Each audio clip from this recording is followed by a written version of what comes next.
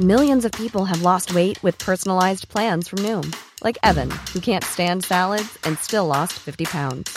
Salads generally for most people are the easy button, right?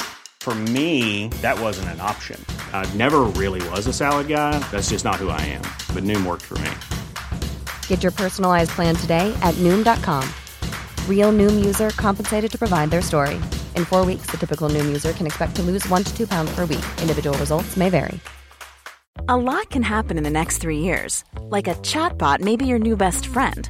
But what won't change? Needing health insurance. United Healthcare Tri-Term Medical Plans are available for these changing times. Underwritten by Golden Rule Insurance Company, they offer budget-friendly, flexible coverage for people who are in between jobs or missed open enrollment. The plans last nearly 3 years in some states, with access to a nationwide network of doctors and hospitals. So for whatever tomorrow brings, United Healthcare Tri-Term Medical Plans may be for you. Learn more at uh1.com.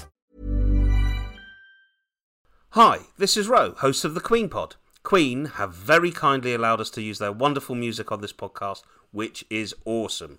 But the rest is up to us, darlings. Our goal is to provide you with an entertaining and informative companion piece to the entire Queen back catalogue, all of Queen, track by track. So, if you're in a position to offer us some support, please go to www.patreon.com/Queenpod and take a look at how to get involved. Thanks so much, and now sit back and enjoy while we rock you.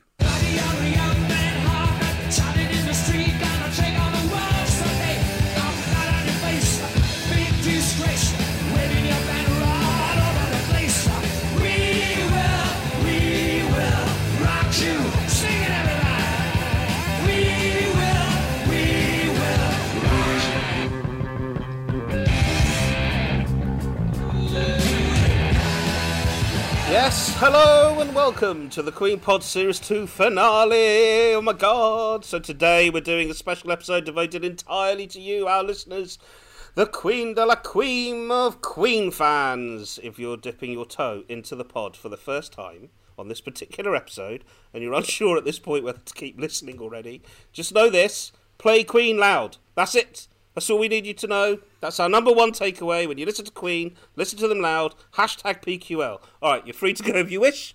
However, why would you? Because it's not just me on here. I am joined by my wonderful royal family of Queen podheads.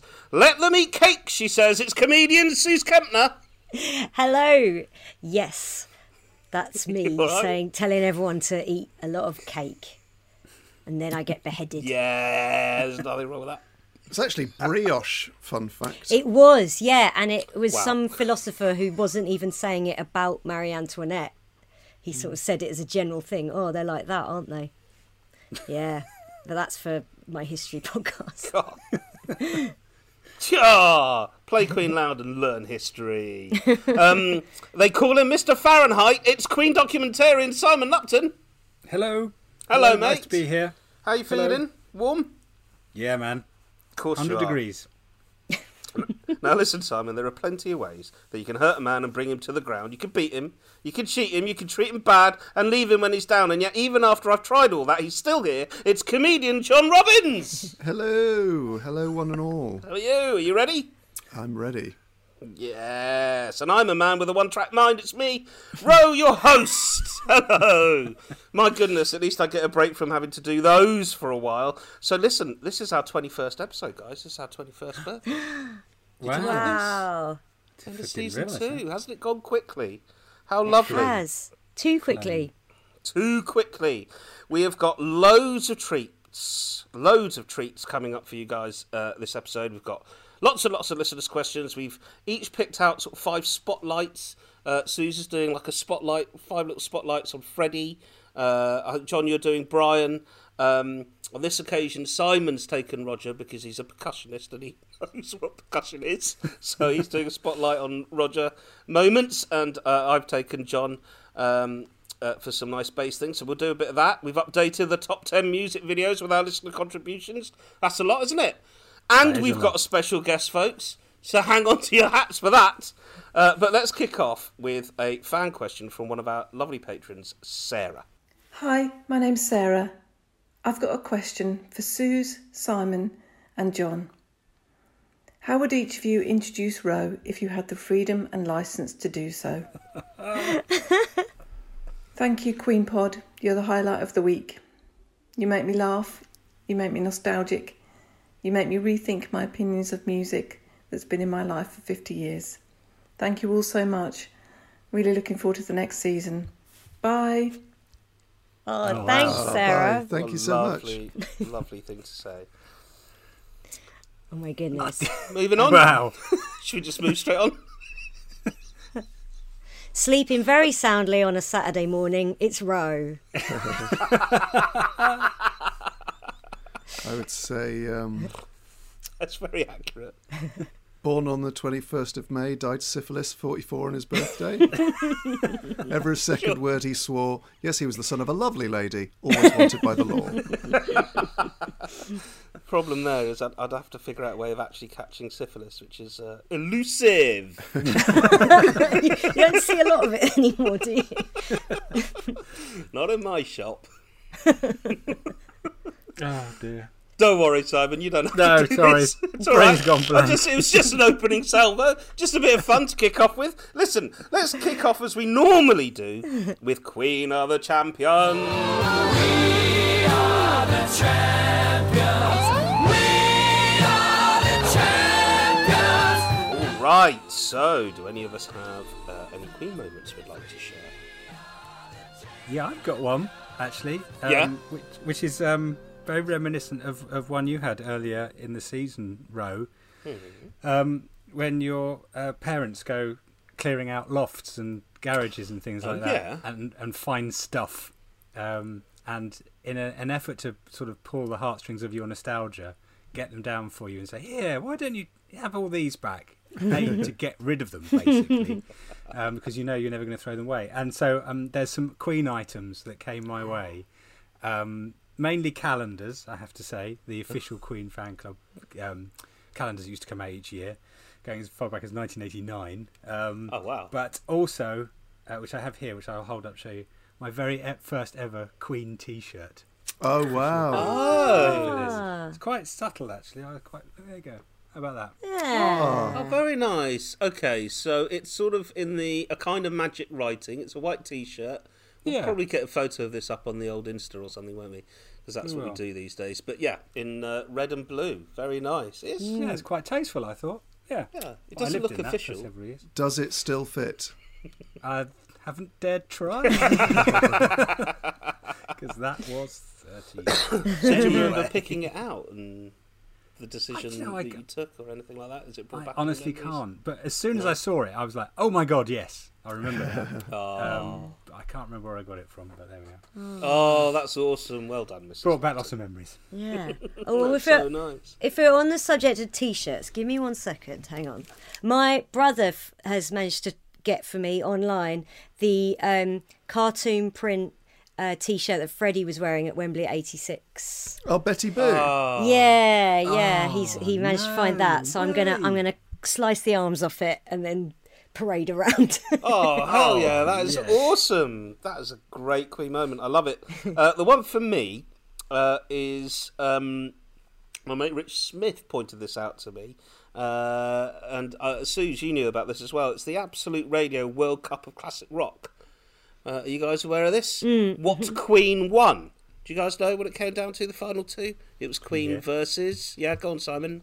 Guns N' Roses. Oh, hell yeah, Guns N' Roses, which I think is a good final pairing. Heavyweights.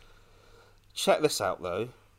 Queen emerged victorious against Guns N' Roses with a whopping 76% of the vote.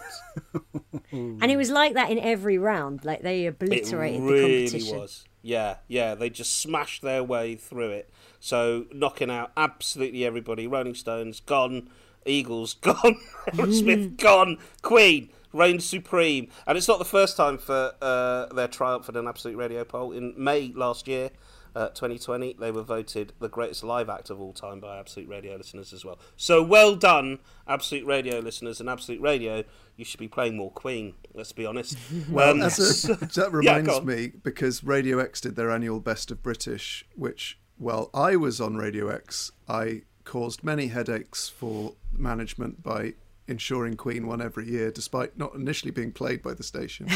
Yeah. And unfortunately, my influence has worn off because Queen was second this year. Bohemian Rhapsody came in second. I'm guessing number one was Wonderwall or something like that. But that doesn't necessarily mean that they technically came second. They may have charted higher. But no longer is there an annoying presence in the office saying, if you cook the books, I'll go to the press.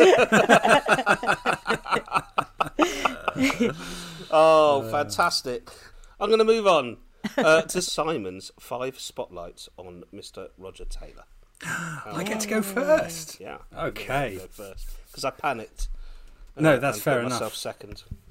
Can I just say, and I hope you found this as well, this was really tough. Yeah, it was Really tough. So to put this into context for our dear listeners, we were given the task of finding 5 moments from the entire Queen studio catalogue to highlight why we think each member of the band is a genius, essentially. What makes them so brilliant.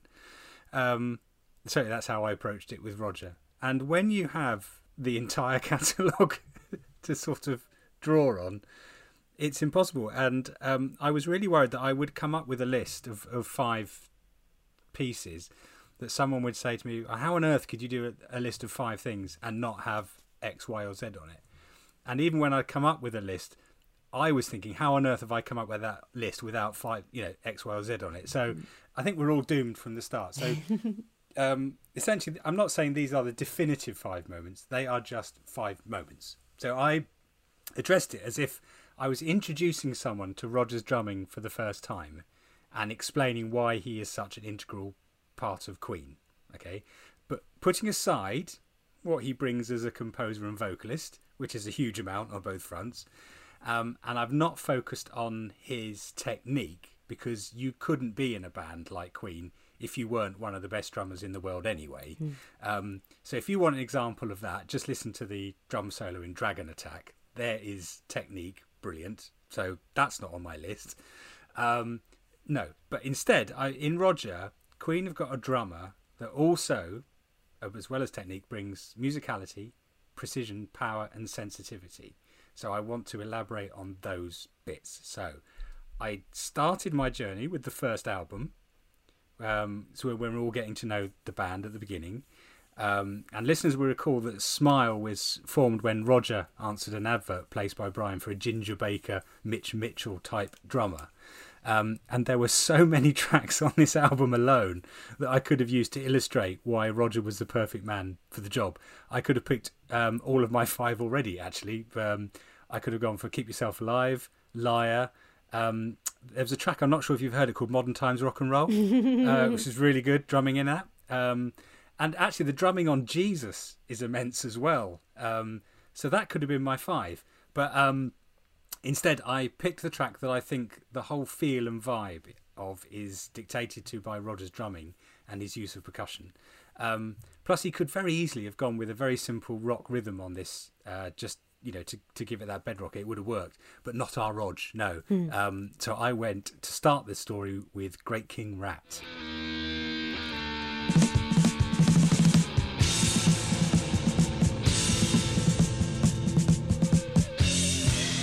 King Rat died today, born on the 21st of May. Died so this body for on his birthday. Every second what he swore, yes, he was the son of a whore, always wanted by the law. Wouldn't you like to know, or wouldn't you like to know, people? Great King Rat was a dirty old man, and a dirty old man was he. Now what did I tell you? Would you like to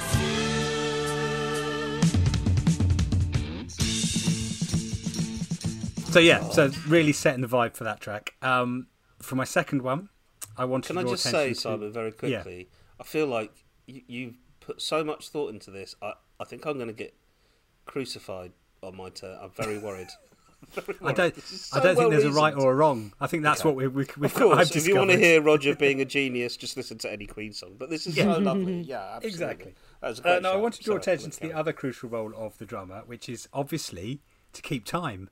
So together, a really tight bass and drum combination will provide a really solid bedrock for the band to sit on. Fortunately, all of Queen are amazing at keeping time. We've talked about Freddie's very percussive piano playing. And I told you the story of how Brian managed to play 39 in time with himself, despite the distance of 30 years between the two versions. But on top of that, Roger has fantastic precision. And a great example of that is Stone Cold Crazy. Now, once again, there's an easy option here of just playing a steady rhythm to keep everything together. But Roger brings so much colour to it. And halfway through the clip I'm about to play, when he switches to just simply the hi-hat and the rim of the snare, is just brilliant. So here we are.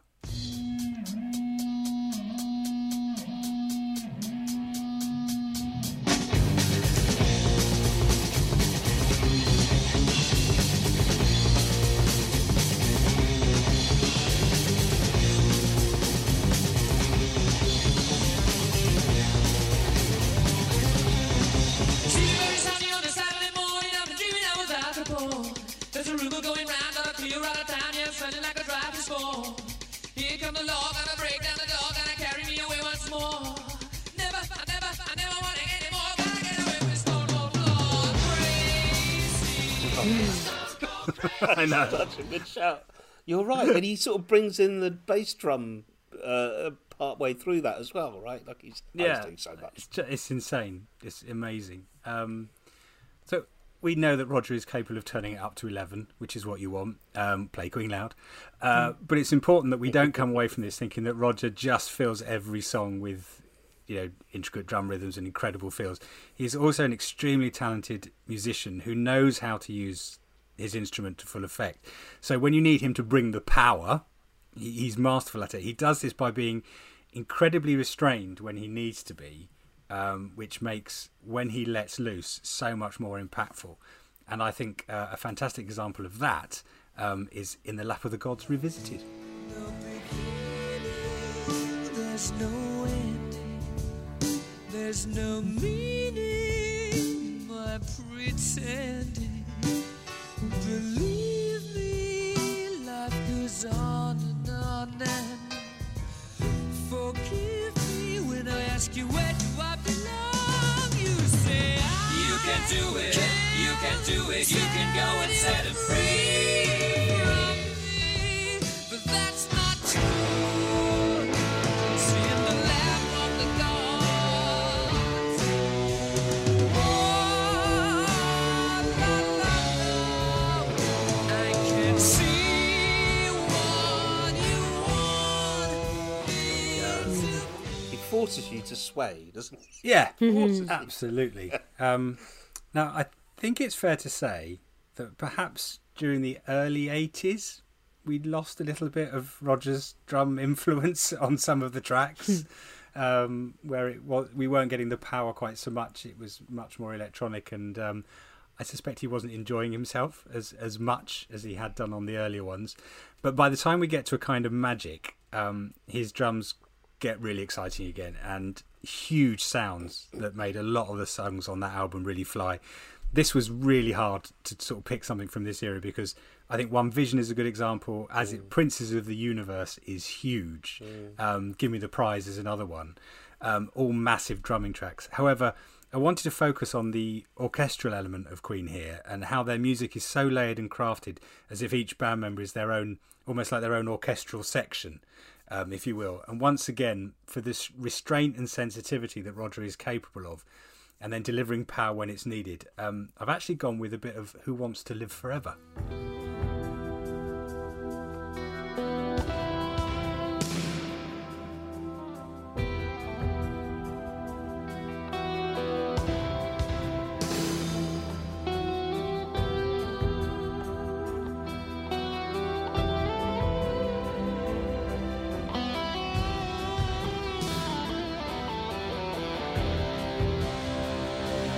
Touch my tears,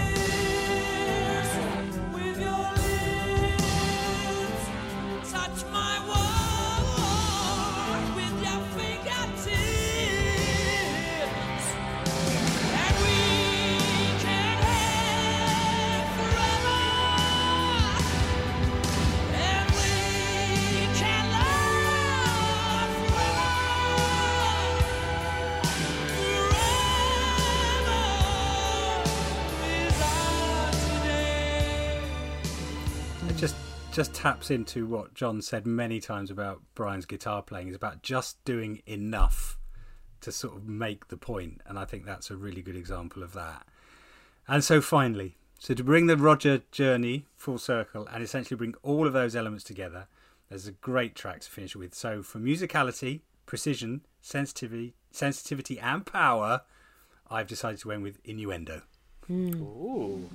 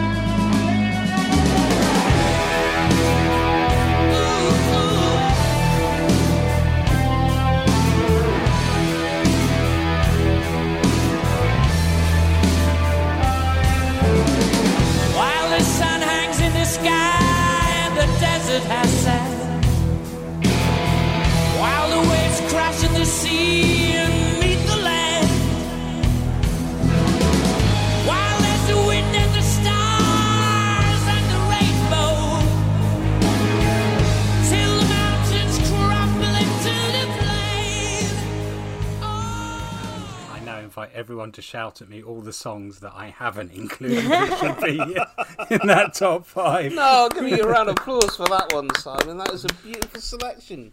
I think you've shone lights on so many lovely... I think Innuendo is a great shout, of course. The drumming in that is madness.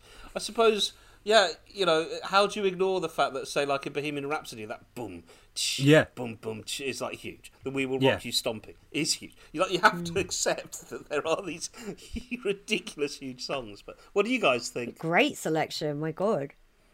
Yeah. Yeah, you can see all the bones are already there on Queen 1 for the whole band. And, you can see them, and Roger, of course, from the off going, okay, I think I can try this sort of thing. And then we've seen it mature right the way up to Innuendo. It makes sense. That musicality that Simon's been on about, the tuning of his drums and that. I like that sort of runs through all your selections here, Simon. John? Yeah, and I think also a drummer, probably more than any member of a band, has to do lots of different things. Sorry, that sounds really lame, but has to handle, because they're keeping time and pace, and so they're almost setting the tone for the song. So Roger's able to tick so many different boxes, like you say. He's not always full on. He's sometimes very restrained and very gentle as well, but always using that musicality to make sure that the song, the feel of the song is right. And that's what a drummer is all about, the feel of the song. Yeah, he always contributes to the song, doesn't he? He always adds to it and makes it be what it is. I think that's fantastic. Well done, Simon. That's great. Thank you. Very, very good. Should we have a quick love of our lives? Yeah.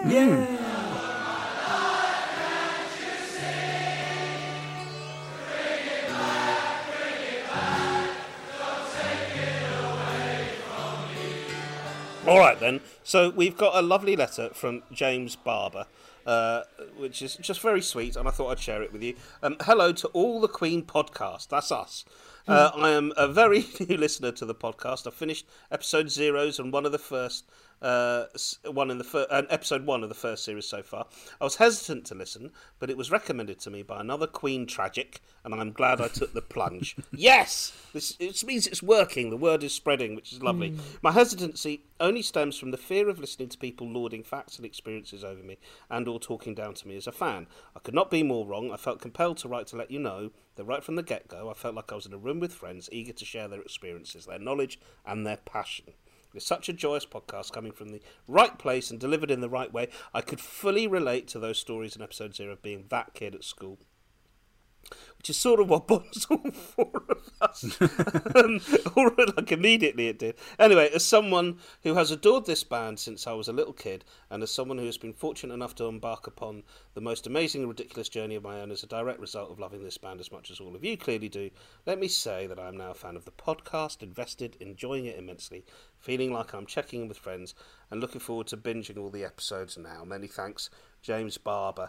And thank you to you, James. That is so nice to hear. We've never really had a chance to take stock of what we're up to, and I just thought, yeah, okay, this is sort of what we intended when we started out, and it's lovely to hear from those of you that feel we're hitting that sweet spot. You're definitely among friends, James. Definitely. Yes. Exactly. So I thought it might be nice. Have you guys? I remember way back on episode 0, I sort of talked about the first time I met Brian as it being quite a big deal for me. But we've never had that thing of. I'd be curious to know some of Simon's stories of meeting the band, mainly, and John as well. Suze, have you ever met the band? Oh, yeah. So when I did in 2012, when I sang Barcelona at the Freddie Mercury. They have that trust that every year there's a show, and it was at the Savoy Hotel, and well, at one point, Brian and Roger walked past, and Brian went, "Thanks so much for doing this," and I was like, "Thanks a lot," and then I kind of had to take a moment, and then I got all my stuff and left the venue as quickly as possible. I couldn't deal with it at all. So yes, very briefly, and I remember thinking, you didn't mess up, but equally, like, I could have stuck around. Also, when I got to finals for We Will Rock You for Scaramouche, which is the lead, in 2013, and we were told Brian and Roger will be there on the panel on the finals day.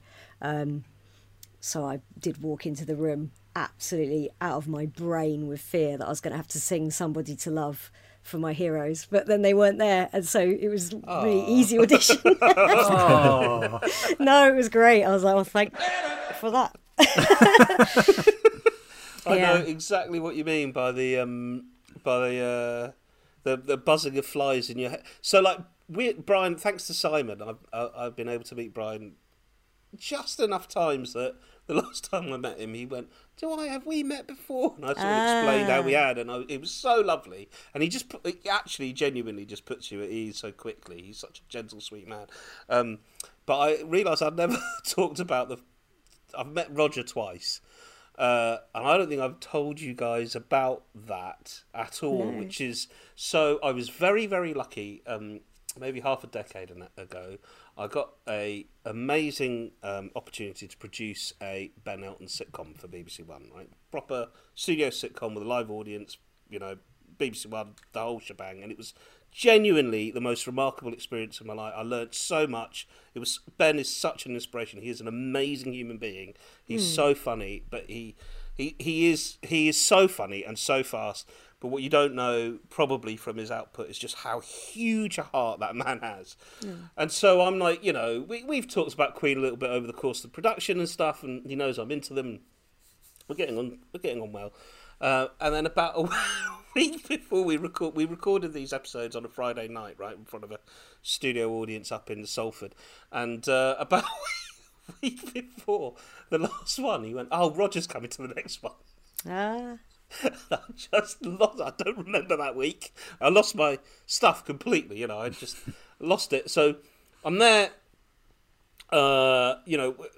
everything for these recordings is very regimented. Like, you have to start recording at 7:30 and you've got to be finished by 10, otherwise there's overtime and all this kind of terrible stuff. And it's coming up to 7:30 and Roger still hasn't arrived, and I'm now outside, the studio, just desperately searching the horizon for when this man's going to appear. And I've got people in my ears going, "Are we starting recording? Are we starting recording?" And I'm just holding them. And I'm now getting to the point where I'm crossing the threshold of when we have to start. and I'm not letting it start. And the director's going absolutely bananas. He's a hugely experienced director, And then I just get a text going, he is nearly here. And Phil McIntyre is just appears on the horizon with Roger and Roger's whole family. And they come walking up, and I'm like, okay, great, they're here. So I just sort of, all I know is that as they approach, I just start babbling at Roger. I don't really know what I'm saying to him.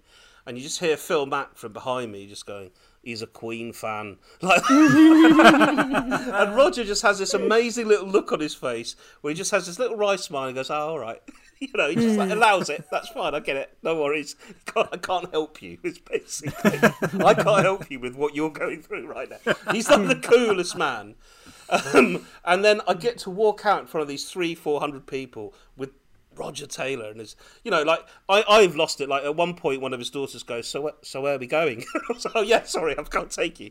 I've lost it completely. Anyway, I get to sit him down in the audience. There's this buzz in the audience because everyone's like, "Oh wow, Roger Taylor's in the." So we have this lovely recording. It's really funny. It goes really well. And my job afterwards is to take Roger and his family up to the after show bar in the fancy BBC club afterwards, right? And so I'm walking around with him, and I say to him, "Oh, so did you like the show?" And he was so lovely. He was just like, "Oh my God, it was so funny. I love this." There was a brilliant little sequence where David Haig is getting a proctoral examination. It was just very, very funny. And he was like really, and you could just see he was really happy to talk about Ben's work and the episode. But all my brain is doing is how do I connect to Roger Taylor? So halfway through him talking about how much he'd enjoyed the evening, I just blurt out, "I know Simon Lupton." And he goes, "Who?" Oh. That's it.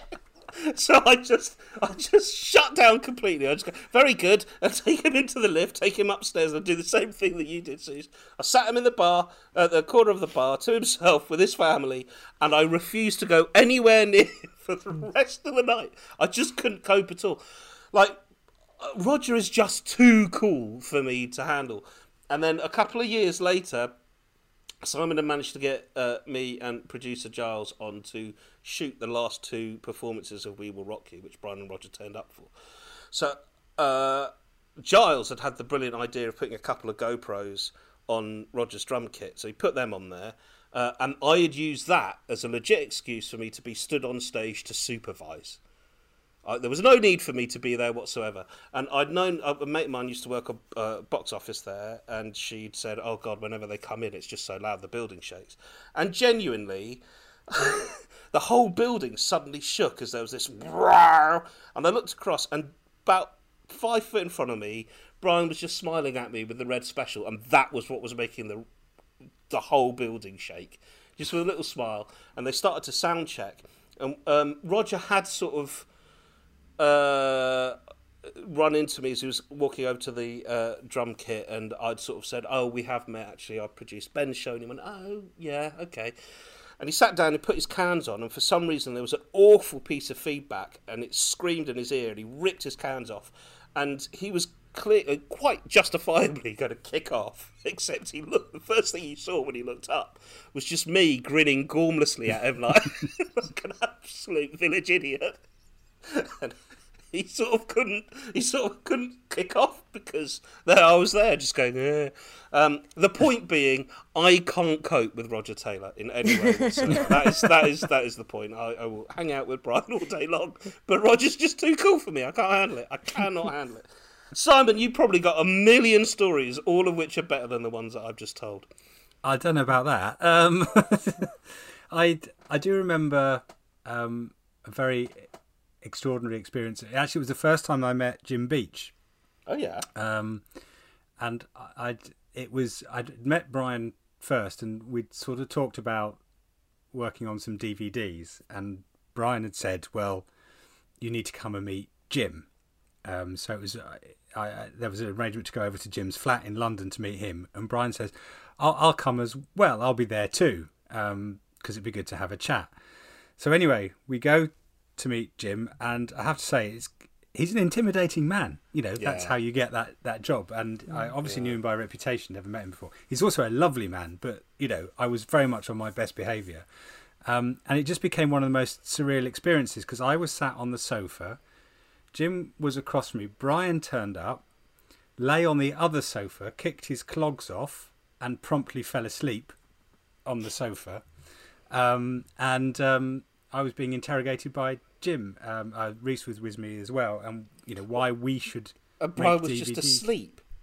Yeah, I mean, not snoring or anything, but he just shut his eyes and that was it. And then, to make it even more bizarre, is that about halfway through, Jim's phone rang and he answered it, and he just go, yes, no, wrong number, and he just hung up. And I just thought, someone has just phoned the wrong number, and if they could have seen what they were dialing into, wow, which was me sweating profusely with Jim Beach and Brian asleep on the sofa.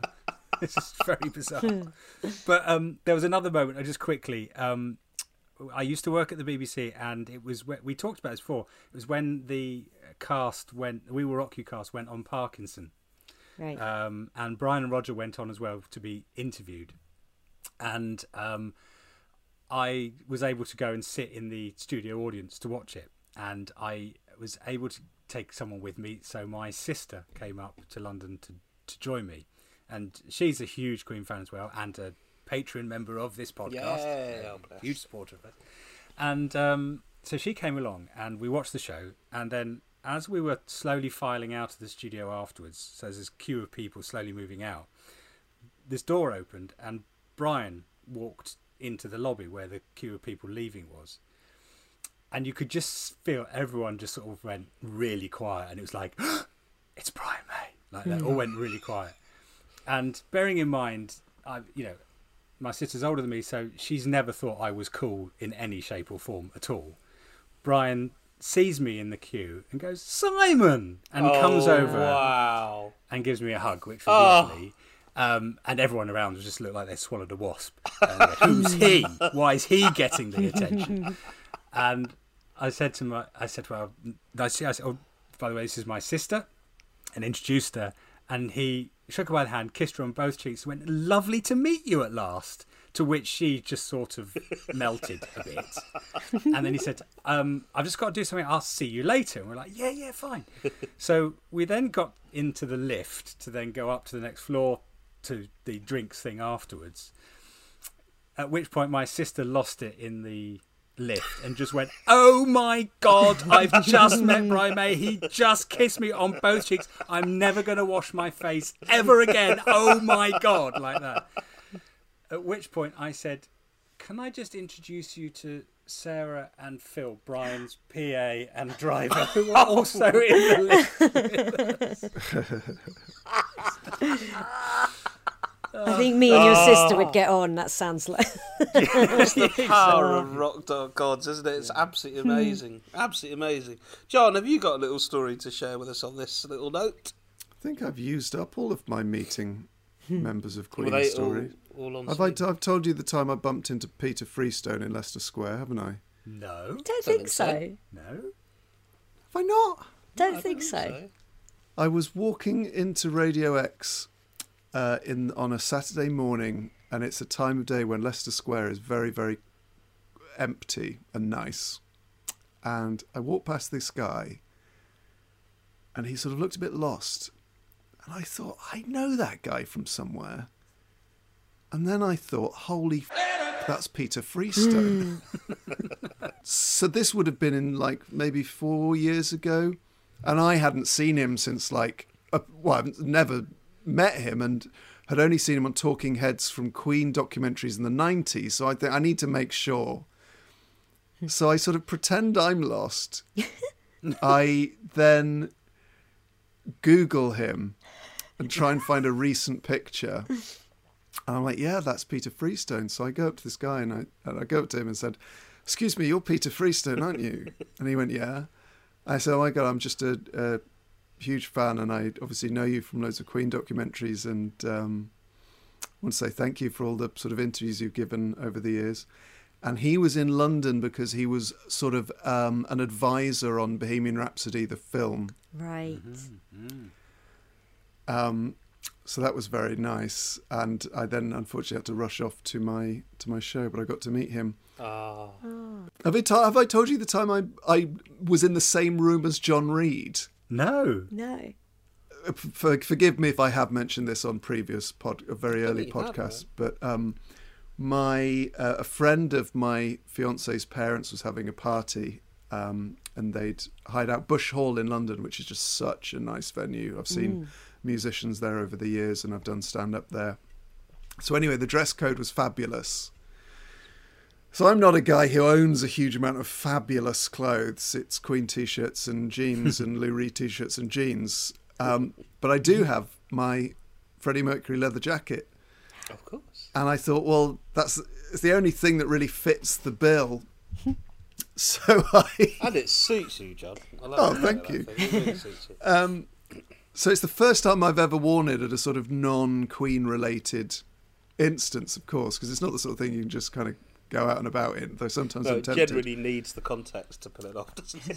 So anyway, I get there and it becomes immediately clear there's quite a few celebs at this gathering, and I think, right, I'm not sure about this jacket. I feel a bit weird now because people aren't wearing like insane stuff like this. I've gone the more fancy dress route, so I pop into a bar to consider whether I can change out of it, and in that bar is John Reed.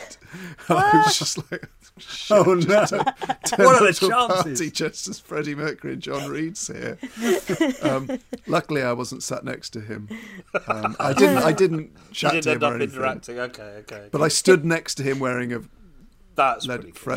Yellow leather Freddie Mercury jacket. That's pretty cool. The juxtaposition alone earns you some massive house points for that. Yeah, house points to House May for that. Bravo. Well, that was lovely, if a little indulgent, but I thought it might be fun for people to hear our hapless encounters. And we love hearing from you guys. So do email us, queenpod@thequeenpodcast.com. With your little stories of running into the band. We'd love to hear from you. We'll share them. We'll share them on the pod. It would be so nice. This is mainly about you guys, which brings us to a listener question from Michael Smith, which he says is mainly for Suze, but I thought it might be fun for all of us to answer. If you could pick one Queen song to sing live in front of a full Wembley Stadium, what would it be? Oh my God! Do you need a second to think? No, because Okay.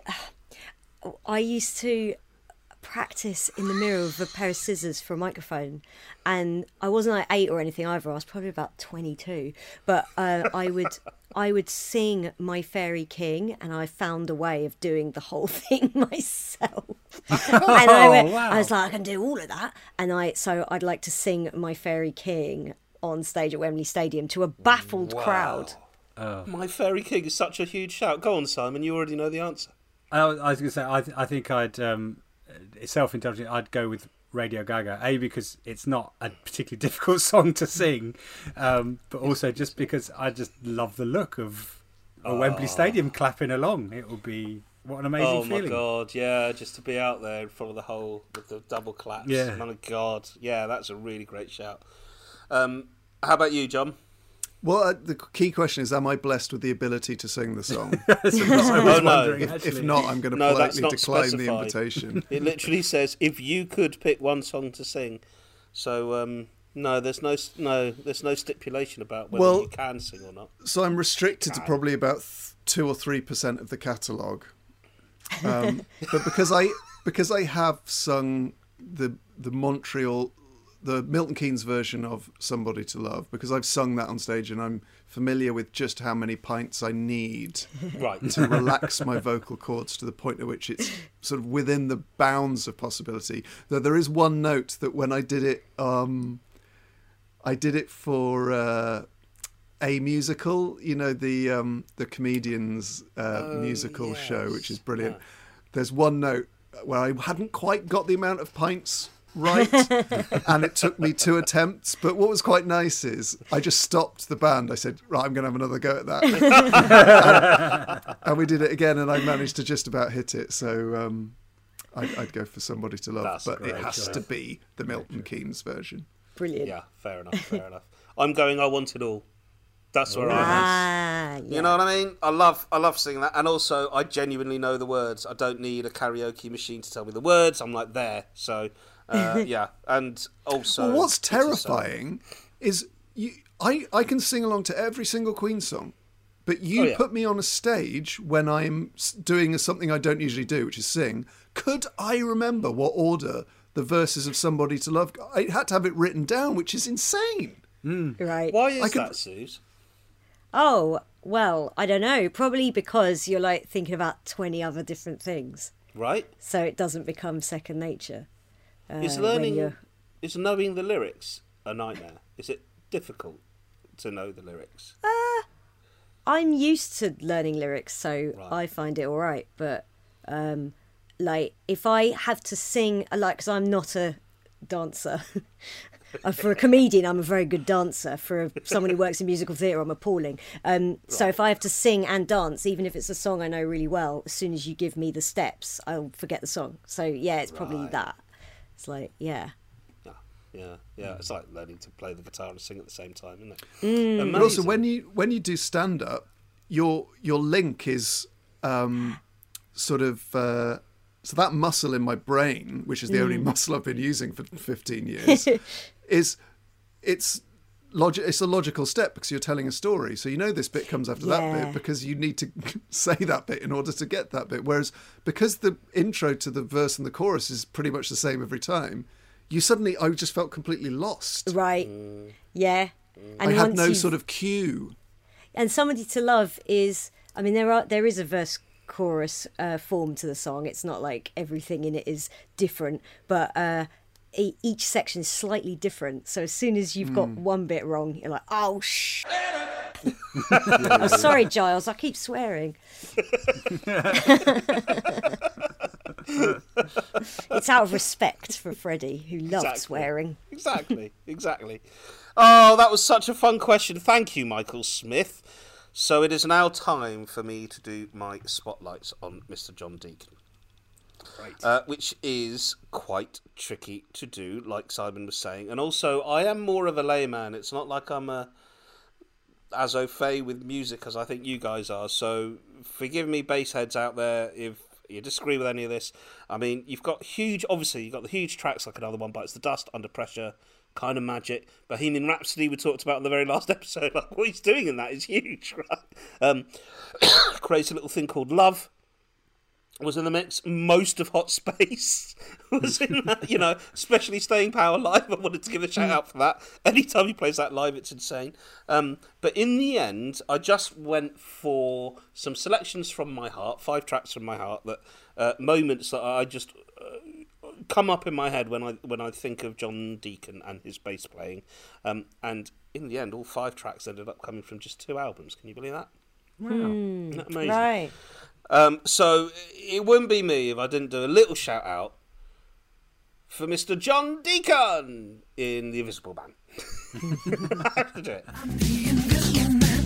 I'm the invisible man. It's criminal how I can see right through you, John Deacon.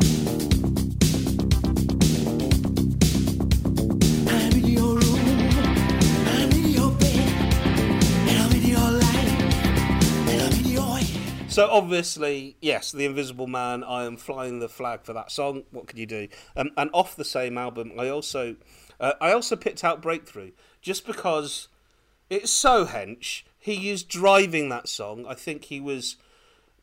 Am I right in thinking that he was sort of the major contributor to the writing of that song as well, Simon? Or was that Roger? I can't quite remember. Breakthrough is Roger, yeah. Roger, oh, okay. Yeah. But still... he has given John so much fun to have, and I just wanted to play a little bit from the end of the song.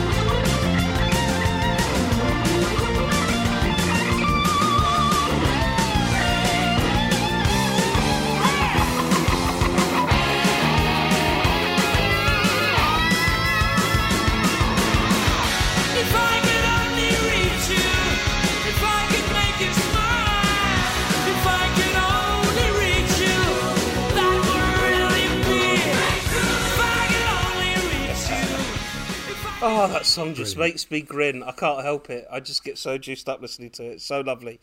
My next little spotlight I thought I would take is on the middle section of Save Me. The slate will soon be clear. I'll erase the memories to start again with somebody new. Was it always today? All that night I hang my head and I had the time. A soul for sin or rent. I have no heart, I'm cold inside. I have no real intent. Save me, save me, save me. Can't face this life alone. Save, save, oh, I'm naked and I'm far from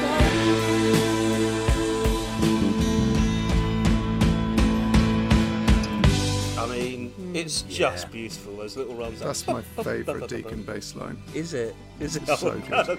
God. Almost the entire bass line is like a counter melody. It's so clever, and it's just that. As a friend of mine once said, when on one of the many occasions I've attempted to learn a bass, there are things a bassist has to do, there are things a bassist should do, and there are things a bassist can do if they want to. And John's judgment of when to embellish and when to sit back are so good, but often it's not the bass solos in inverted commas that are his most impressive stuff. It's what's going on in the background that's often quite difficult to hear. Because I mean, And it's Save so Me, melodic there. yeah, and the beautiful. melody, the whole song is essentially coming from that bass. Yeah. Brilliant. Yeah, it is brilliant. It is brilliant, and it's so delicate, and you don't expect that from. But you don't use the word delicate with bass that much, right? And you do here, and along the same theme and on the same album. I just wanted to play sort of the end of another Brian May track, "Sail Away, Sweet Sister." Sail away, sweet sister, sail across the sea. Maybe you'll find somebody who's gonna love you happy for me. My heart is always with you, no matter what you do. Sail away, sweet sister, always be in love with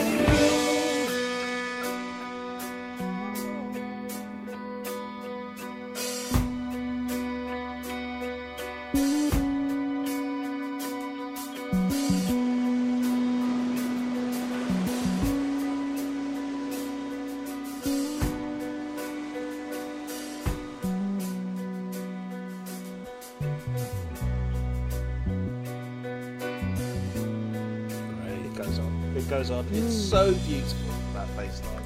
He just keeps picking it up, and it's amazing. And I'm suddenly realising I don't actually have any John Deacon tracks on this list. It's all it's a lot of Brian and a bit of Roger here. But my top choice, not my top choice, my final choice for a spotlight on Mr. John Deacon from the same album, The Game, which I think on balance is probably my favourite album at this point. But I've got a shout out for Brian May's Dragon Attack. Get down!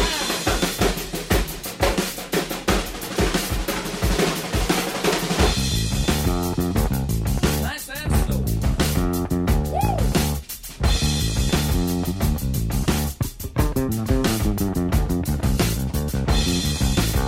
Hey, hey! All right!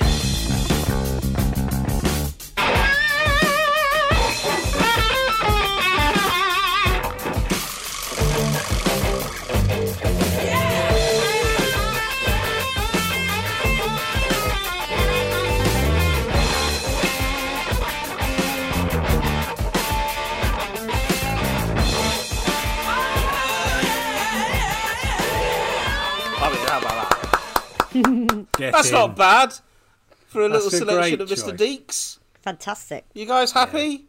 I just You love have that to have wall Dragon Attack as he in there, comes don't back you? in. It's such, Yeah. such a great Immense. bass line. Yeah. I don't know if I mentioned this before, but who is it? Is it Huey who's front man for the Fun Loving Criminals? And he used to have a Radio 1 show, and I used to be, every Saturday night I'd be driving back from seeing my kid down in Bournemouth, and I'd be listening to. And one night he just went, "Yeah, so I'm just about to play my favourite Queen track. It was on side B of Another One Bites the Dust, and I don't understand why Another One Bites the Dust is more famous than this." And they played Dragon Attack. I'm like, yeah, I'm with you. Like, it's very close to being my favourite all-time Queen song, Dragon Attack. Yeah. Am I right in thinking that two members of Queen play different instruments in the band that they first started playing in their first band? Because didn't John start as a rhythm guitarist, and didn't Roger learn the guitar before the drums? Ooh, that's some deep Good knowledge. question. And I mean, you could say Freddie learned the piano before he learned to sing. Yeah. But it just struck me that, I mean, I'm sure that's quite common that the first instrument people learn is the guitar, but it's fascinating when musicians become known for a musician that perhaps isn't necessarily their first choice or their first love. The thing that always blew my mind was that John learnt piano on the fly while he was in the band. Yeah, in order that's to be able crazy. To write, in order to write songs. Like, what's that? Yeah, they are. They're musical geniuses. They really, really are. Absolutely amazing. Okay, so now we have a very special treat for all of you, for we have the official Queen archivist, author of Queen concert documentary, co-author of Freddie Mercury: A Life in His Own Words. It is, of course, the wonderful Greg Brooks. Greg, thank you for joining us, man. Thank you so much. Hello. Thank you for having me. It's very kind of you. No, it's been lovely. And also, I just wanted to thank you for all the little choice little nuggets that you've been slipping Simon over the last year. It's been so appreciated. Yeah, some of them have been quite nice, haven't they? Yeah, definitely. Yeah. I've allowed Simon to take credit, but in my heart, I've been giving you the credit. No, they've been so nice, genuinely treats. Really, really beautiful. Thank you so much. So we thought we'd just kick off with a few general questions about you, and I'm sure that the guys here have got some questions they desperately want to know about all the stuff that you know. And then I've got a couple of fan questions as well. But I just wanted to kick off by just talking about your new book that you are working on. There's nothing new about it. What are you talking about? Just recently decided to put a book together, right, in the last couple of weeks. Yeah, it's taken about 4 days so far. Plus an additional 17 years. Yeah, right. Yeah. It's like the song, isn't it? It's been 4 days and 17 years. Yeah. So, you've called the book "I Want It All." Yes. Why is that? As in, why don't you tell us about what you've been up to? What prompted you to start putting it together, really? It's a good question. It's been called that from about 5 minutes after conceiving it. That's never changed. Oh, wow. I was at Brian's, in the Brian's archive one day, sorting out his various things, all this stuff that I was doing at the time, included sorting all the cases and boxes and bags he had all over the house and various properties, and bringing it all together. And it didn't take very long for me to think, actually, this would make a lovely book, wouldn't it, all this memorabilia? And the more I thought about it in that afternoon, I immediately started thinking about titles, and then I saw "I Want It All" single, and I thought that really says it all, doesn't it? I mean, there's so many people that I've known over the years, and they would all, most of them anyway, would all say, well, I want it all. If I could have it all, I would.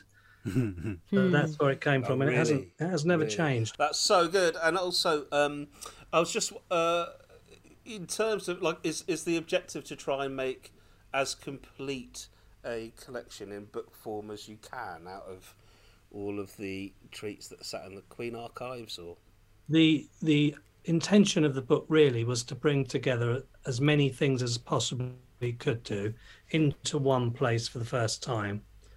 A lot of the stuff I knew no one had ever seen because Brian retains the only copies of certain things, certain posters he has from the early days of Queen, and even Smile, the pre-Queen band. And even in Queen time, he and the band members would all be given things that nobody else would be given. So, for example, in 75, John Reid, the manager at the time, gave them all, 4 of them, a little gold-plated, I think it might even be gold rather than gold-plated, souvenir badge for Bohemian Rhapsody reaching #1. So Wow. they all got so there were one. only ever 4 of those. There were only ever 4. So Brian has things like that, and he's retained his copy. I don't know if the other guys have got theirs, but he often will keep acetates, unique recordings, all kinds of oddments, menus. If he went out for a meal, he would keep the menu. Those kind of things that nobody else would think to keep. All the tour programs and the passes and the laminate passes and all the things he would have had uniquely, including just too many things to mention, and things that his mum and dad would have collected as well, because his mum and dad made sure they archived as many things as they could for him. And between the 3 of them, they more or less kept everything. Wow. And then when I came along, we bought a few more collections as well. So we bought 2 or 3 big collections, and we haven't got it all. No one's got it all. As I write in the introduction, nobody can have everything, but Brian's got a lot of it. And the things we didn't have, we reached out to fans all around the world. So one way or the other, we achieved what I set out to do, which was I want even the fans that have seen everything or believe they've seen everything and have the biggest collections have already told me some of the things I've shown them they didn't even know existed, much less seen them. No. So that's what I want. I want people to open this book and be blown away by the scale of it and the diversity of it. So is Brian the main collector in the band? So are you dealing with his and Roger and John's and Freddie's collections, or is it mainly yours and Brian's? It's 95% Brian's stuff. He is the Bill Wyman of Queen. Well, that's been said before, but it is absolutely true. He's the man that recognised early on these things are worth keeping. In fact, so are there things that you ever say to Roger, Brian hasn't got this thing, did you keep it? And Roger's like, no, I chucked that away years ago. Is he a sort of frustrating element? Roger didn't keep a lot of that stuff. You could say he's probably too busy enjoying himself than to think, I know, I'll keep this menu in my top pocket. Brian really did, and he loves that stuff. He's got a lot of affection and sentimentality for all those little details that collectively make up Queen history. They all have a tiny part to play. So it's dealing with his stuff mainly. Roger has retained certain things.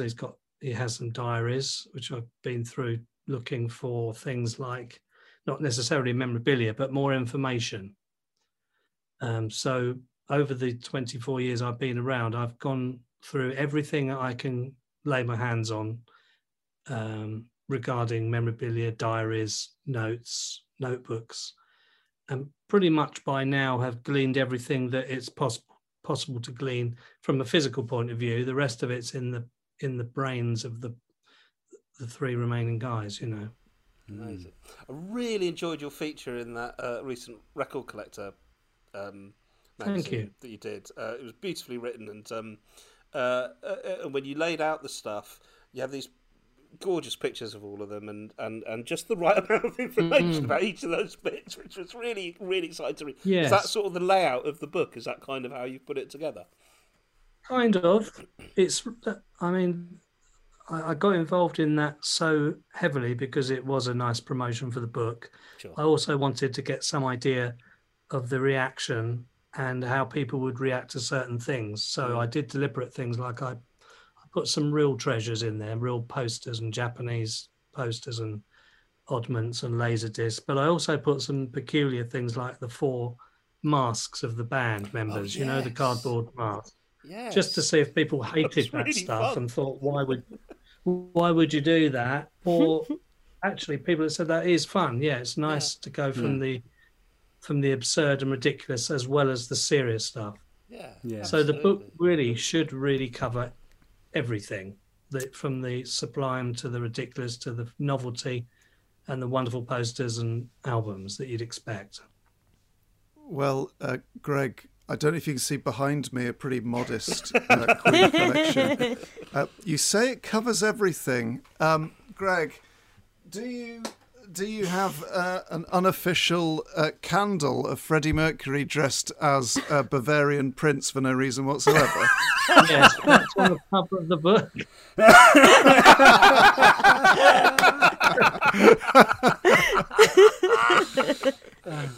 We went instead with Freddie dressed as Mona Lisa, which I've got an item here, a framed picture that I bought at a Queen fan club convention. Oh, wow. Really obscure thing. We have got some really stupid, outrageous things that have no business ever to have been manufactured.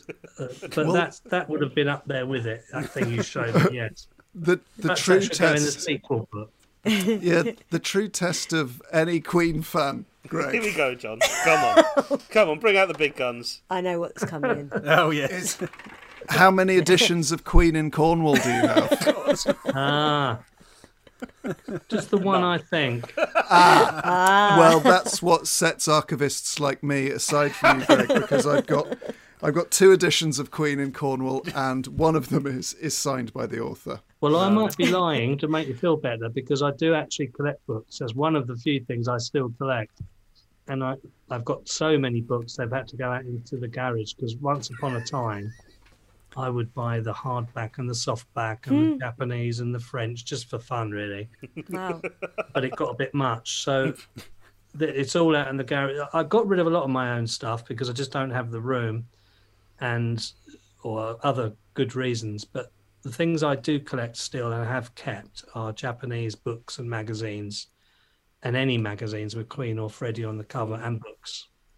I mean, amazing. As an archivist, I need to be able to lay my hands on any book and any bit of information if I'm asked for it. And you'd be surprised how often I am asked for strange pieces of information. So do you know where everything is? Do you kind of have it? Yeah, I think so. I think I know where it is precisely, or at the very least, a good idea where it is. There's nothing that I would think, I have no idea at all where that is. Right. By now, we know we've been through all the posters and all the CDs and all the vinyl and all the cassettes and all the costumes and T-shirts. So I know generally where they are. There's one thing in John's collection that has always surprised me and tickled me, and I'm going to throw that down, and that is the unused Freddie Mercury Christmas cracker. Is that right, John? Yeah. Have you got that? Yeah, I didn't have the heart to. I mean, this feels like high-end stuff. I mean, I'm in awe of this. I'm almost sobbing. I'm sobbing almost because I failed to get it in the book. Not too late. There is still time, but I'm just going to pretend there isn't. That's all right. I tell you what, if I die and someone finally cracks this cracker, there's one of those gold Bohemian Rhapsody badges inside. Yeah. I'm really annoyed. Oh, wow. Oh, God, it's like Willy Wonka's ticket. My God. Where did you get that monstrosity from anyway? Well, there was a themed... oh, Jesus, look at that. It's there was... I think there was David Bowie, Elton John, Freddie, and someone else in a sort of special edition of Christmas crackers. And a couple of years ago, this was at my place at my girlfriend's parents when we had Christmas dinner, and I was smitten when I saw him. Is he being autoerotic, whatever it is? That thing around his neck. Has it got some strange meaning to it? Look at his neck. Yeah, the ribbons are placed around the bits in the cracker that you grab, and it looks like, yeah. It could be from the Munich era, Simon, couldn't it? Yeah. By the way, before we go off at another ridiculous tangent, I'm sitting here in my office and have been for months putting this book together.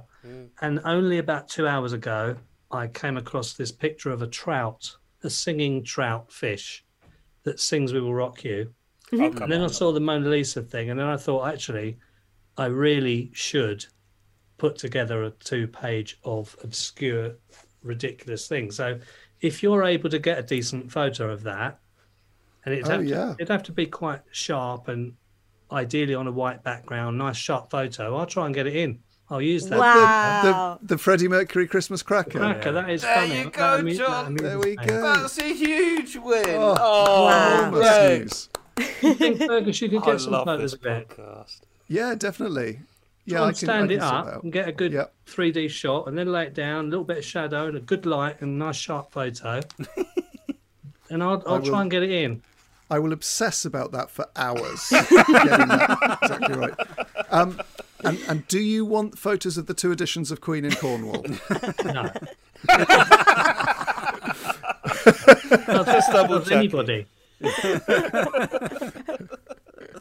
I thought generally, okay, you've got to cover LPs and CDs and cassettes and posters and T-shirts, but you can't ignore the appalling stuff either. Yeah. You know, it is memorabilia. Yeah. And some people do collect those things, you know. Fun merchandise is always fun merchandise, right? That's Yeah, so that you'll see a bit of that in there. I've got no idea, by the way, what the band will say when I hand this book in June. It could all get it could do. I mean, I'm not even joking. It could just get thrown out, the whole book. Oh, just a big red line through the whole lot. Yeah, it wouldn't surprise me at all. It would be horrendous, but they may well say, Greg, you know, I know you've got a sense of fun, and there is a certain amount of humour within Queen, and always has been, but you've gone too far. Can we just say in advance, if they say that about the cracker, that was all John, not the rest of us. There's no way I'm taking that on the chin. When's the book due to come out at this point? Well, Do you have aiming for October. Oh, lovely. So if I get it finished and approved by July latest, we reckon we can do October. Oh, perfect. Brilliant. We'll be able to do a big shout out for it when it comes would be out. great. I mean, it would be nice to do it. It's going to be huge, right? Just a massive book. It is a big book. It's 460 pages, we think. Wow. Wow. Yeah. And so it covers every project you could conceivably think of from all countries. What an amazing achievement. Yes. Thank you for existing, man. It's so nice doing this for the rest of us. Because we all Queen fans are on this scale. The massive problem I had was I didn't begin the book with all the images that I would need all sorted. I had about 12 hard drives over the last 17 years that collectively had 160,000 images. Jesus Christ. Whoa. With multiple dupes all over the place, because I was forever safety copies. So I spent 7 months sorting out images, and that really was upsetting and soul destroying, and I was running out of time. I've got to get the book done. I haven't even started on the book because I'm sorting out images. So actually, had the images all been sorted and ready, it would have been an absolute breeze, this book. So I've got a couple of questions for you. So my question is, when you're wandering through these mystery archive buildings, wherever they may be, what other items in there, like maybe 1 or 2 items that when they catch your eye, they make your heart still skip a beat, even to this point where you're just like, oh, that is just the best thing ever. I mean, it depends what floats your boat and what you like. I like, generally speaking, anything Japanese, anything to do with early Queen, and posters. So Brian has early Japanese posters, for example. They're absolutely gorgeous.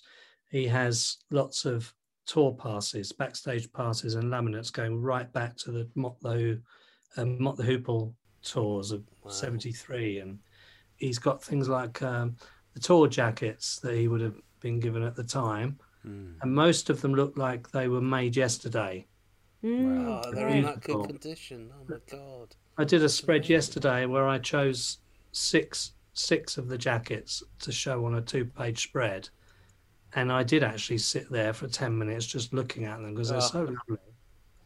Because some people, as I mentioned in the thanks to the book, I think it was appropriate to I thought it was appropriate to credit all the designers and photographers that have ever photographed or designed Queen memorabilia, because some of it is absolutely stunning.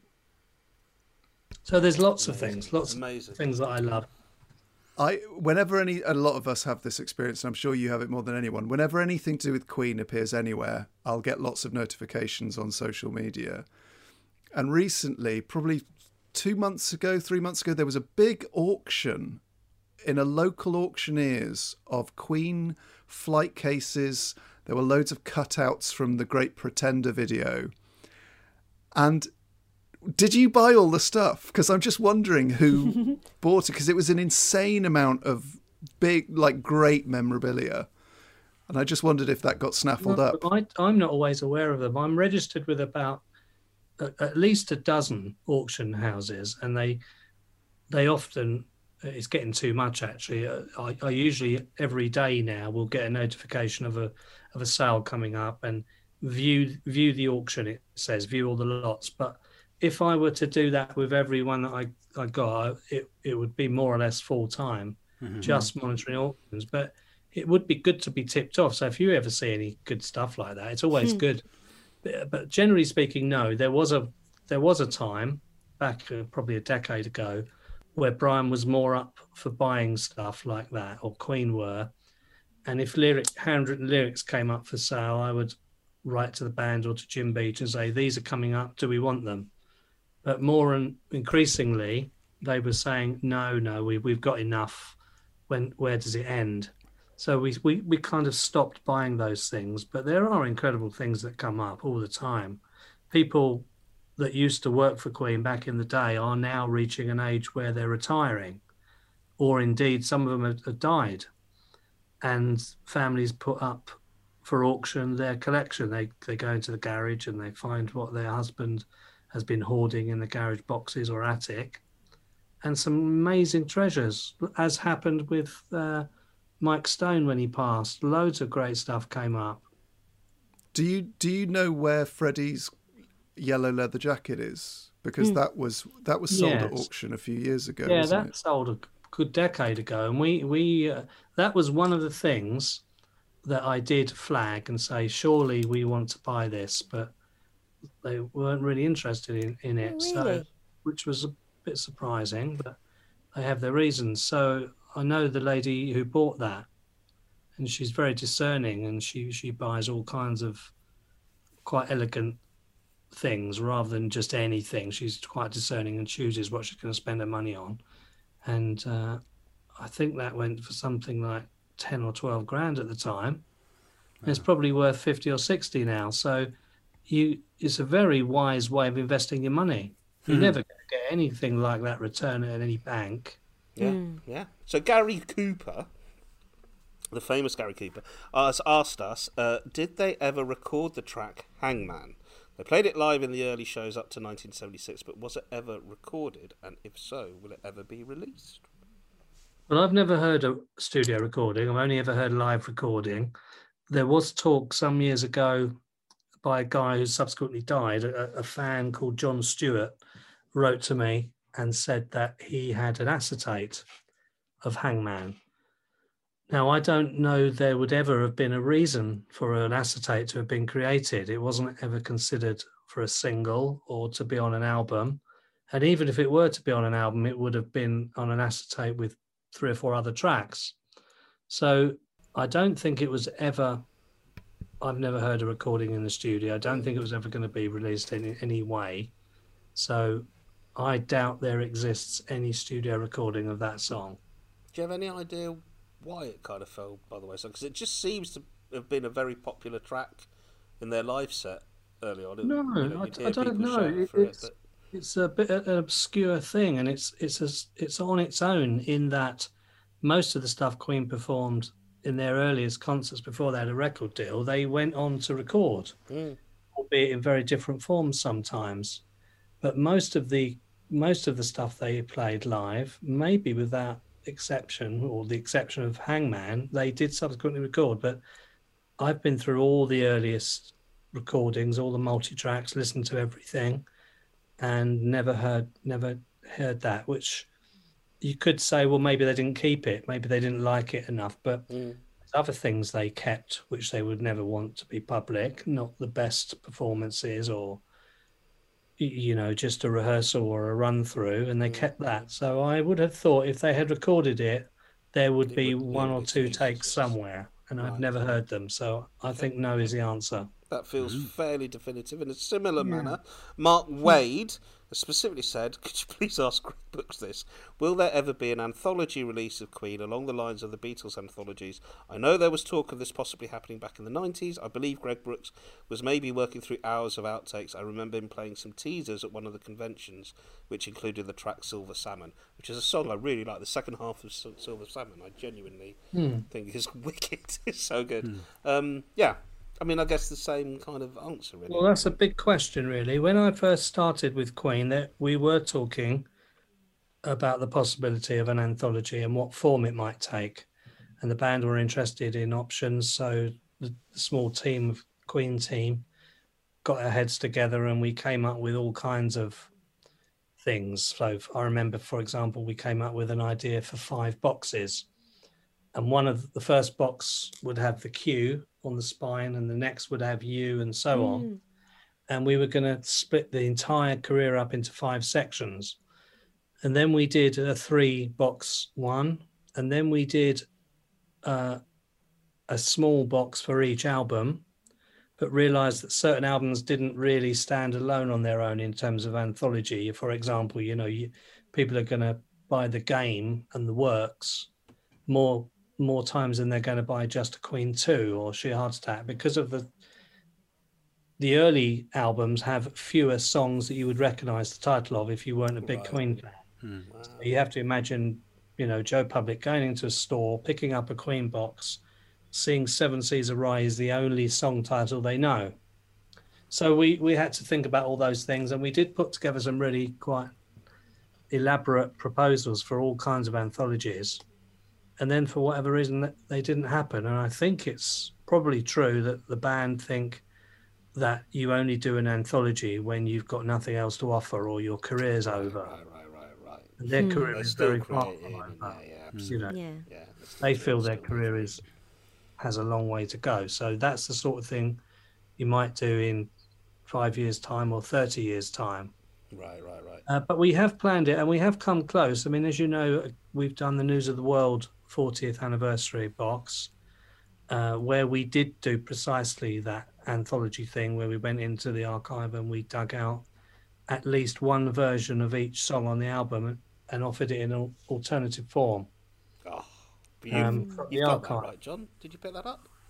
Yeah, it's fantastic. He loves it. He absolutely loves it. Thank you so much, Greg. My God. Thank you. Greg, it's so amazing for you to join us. When can we come to the archives?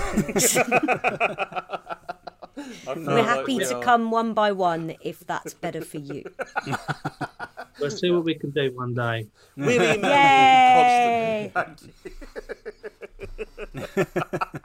We are, on that note, you can imagine, we are extremely protective of the archive. You know, no one comes there unless they absolutely have to. You know, we're quite strict about it. As you could count on one hand the people that have been there. Right. It's the focal point of the whole archive is the tapes and the video and the film. Well, I absolutely have to. Suze, do you absolutely have to? I do have to. You do, don't you, John? Yeah. Oh, well, if you absolutely have to, fair enough. Well, I've got to place this this Christmas cracker in the archives, and you'll have a little sort of little cabinet for it, I imagine. I understood that if you bring biscuits, Greg will let you in. That's basically how I know in. Which one? Are we talking Boasters? Riddles solved. If it's malted milk, I'll definitely let you in. All right. I can get you loads of them. All right. There's a shop desk down there. They sell them. Thank you so much, Greg. That's been amazing. Greg Brooks, everyone. Yay! Thanks, Greg. All right, thanks, guys. Oh, thanks for that, buddy. We could have done 4 hours on that. That's very easily, very easily.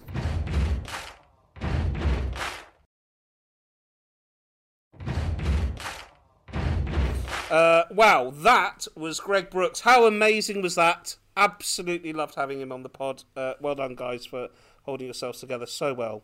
But I thought it might be time for us to actually review the Queen de la Queen playlist.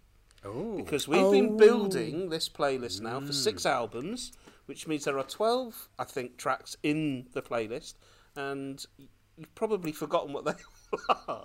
So I thought I would mention them. You can quickly just say yay or no as to whether you agree with their placement. So we open with My Fairy King. Oh, Yay! Yeah. No one regrets that Keep Yourself Alive's not there? The eyes have it. The eyes have it. Son and Daughter. Great. Strong Kung Fu, right? Father to Son, I think it's the correct one. I have no problem there. March of the Black Queen. Yeah. Yeah? Wow. This is rock solid, right? This is a great playlist. We've got Brighton Rock. Yes. Yes. Yeah? Yeah? Oh, yeah. I mean, Tenement Fun stuff. No? Okay, all right. In the Lap of the Gods, Revisited. Yeah. Which is all right, right? This teaches We've everyone established Yeah, you have to yeah, have that fair in enough. your You have to have the Queen Woe La canon. Las. You have to So have I Yeah. thought Stone Cold Crazy should be, but no, I think that's there. 39, correct, 100% correct. Prophet Song, I think you can't deny. Oh, yeah. But it did go in over Love of My Life. That's all right. They can see that in the film. Yeah, exactly. Thanks, Suze. All right, we're getting very recent now. So, Accidentally Tie Your Mother Down got in instead of You and I. Ah, yeah. Great shame. What can you do? Drowse correctly got in instead of Teo Torayate. Yes. Right? Yeah? Thanks, Suze. I feel really strong about it. So that was Roger coming in for the first time. And then Spread Your Wings Yes. has John coming in for the first time. So they team tagged in like powerhouse wrestlers and bringing us up to most recent entry is My Melancholy Blues. That's not a bad playlist. That's a Right? great Pretty playlist. great. It's a great playlist. It's on a great Spotify, playlist. isn't it? It is on It's better than Great Spotify. Hits 3. Needs more Wycliffe Jean. Yes, I had to. In fairness, I had to really search on Google to find the Spotify playlist. So we are going to try and make it more visible. It is out there. It is out there. I found that if I Googled Queenpod, Queen de la Queen, I think it came up in the end. Wow. We can tweet it, can't we? Well, we will tweet out the link to the playlist. If you want the link, it's open.spotify.com/playlist/6 capital B, small b, capital M, small YR. Do you know what? We'll just. It's catchy. We'll put it out. We'll put it out. WWW. All right. Well, it is time for John to do his 5 spotlights on one Mr. Brian May. Yes. So what I've done is I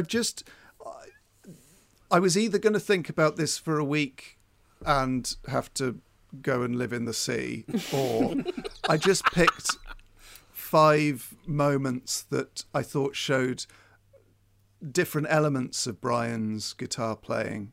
And the first thing I want to do is compare something, but we'll start with a solo which is very un-Brian, because we were talking in the last episode about the fact he didn't do all those crazy sort of guitar athletic stuff that a lot of people were doing in the 80s and 90s.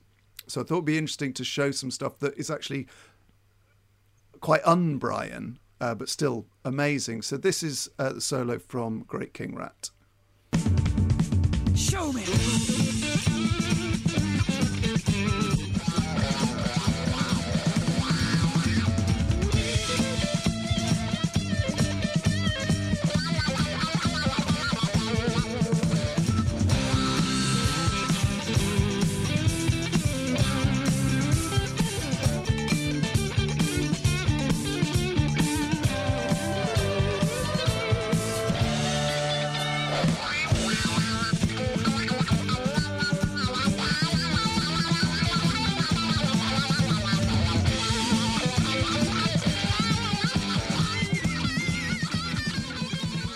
So it sounds like he's using a bit of a wah pedal there, John.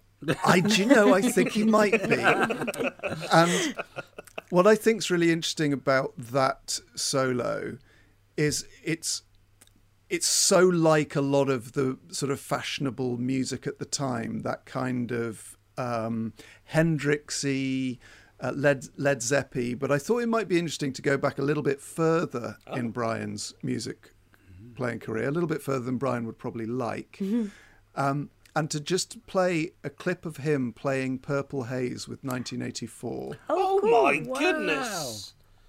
I didn't know you were doing just this profound, deep cuts discovery stuff, John. Oh, Well, I'm it giving you turns house out- points. You're getting house points. Turns out all you have to do to be a Queen archivist is go on YouTube.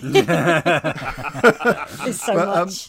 It just shows, where I think the influence for that solo comes from, but also how much Brian has come along as a guitarist, not just himself, but in terms of the equipment he's using, the studio setup, the amount of money they had to spend. But it's just a short clip of Brian playing the solo.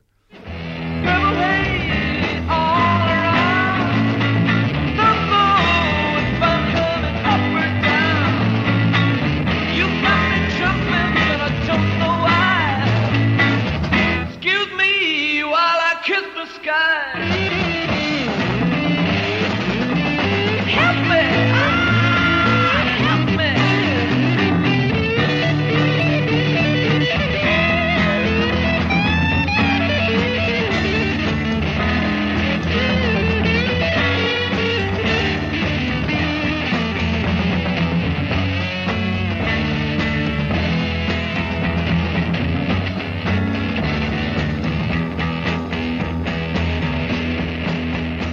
Look, say what you like about their ads. I love YouTube. Well done, John. Well done, YouTube. That's so good. How has this stuff survived? Incredible. It's also amazing that Brian, considering how known he is for such a huge sound, uses less effects than any other guitarist I think is probably ever in the history of rock music. But you see him there using a wah pedal on Great King Rat and the fuzz or the overdrive on the 1984 cover of Purple Haze. So I think that's very, very nice sort of trip to some early and some almost prehistoric May. And then in just a couple of years' time, a solo which I know is very familiar, but the more I listen to it, the more I think it is just extraordinary. And the more I listen to it, the more I can't quite understand how it's so good, which is the solo from Killer Queen.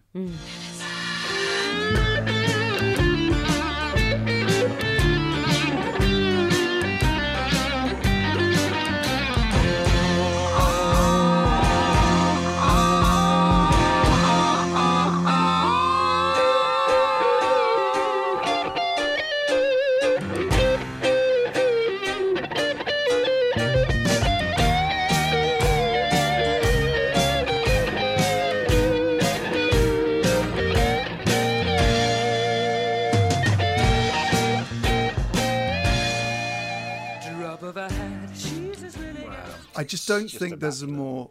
I just don't think anyone's ever written music like that, and the way that he creates the counterpoints in the same solo, so it sounds like there's two guitars. So it sounds. I mean, that's about 35 seconds, which is actually longer than I thought it was.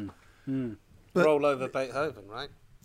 He's sort of, the guitar is answering itself. So those counter melodies aren't just counter melodies to the song; they're counter melodies to each bit of the solo. So that gives it that full sound, even though that's something you can play on one guitar live, just using a treble booster and an amp. Just astonishing. And also to have 39 seconds of a sub 3 minute song, it just doesn't feel like it dominates the song at all. It does, you know, when you think of Killer Queen, you don't think, oh, that big long guitar solo in it. Yeah.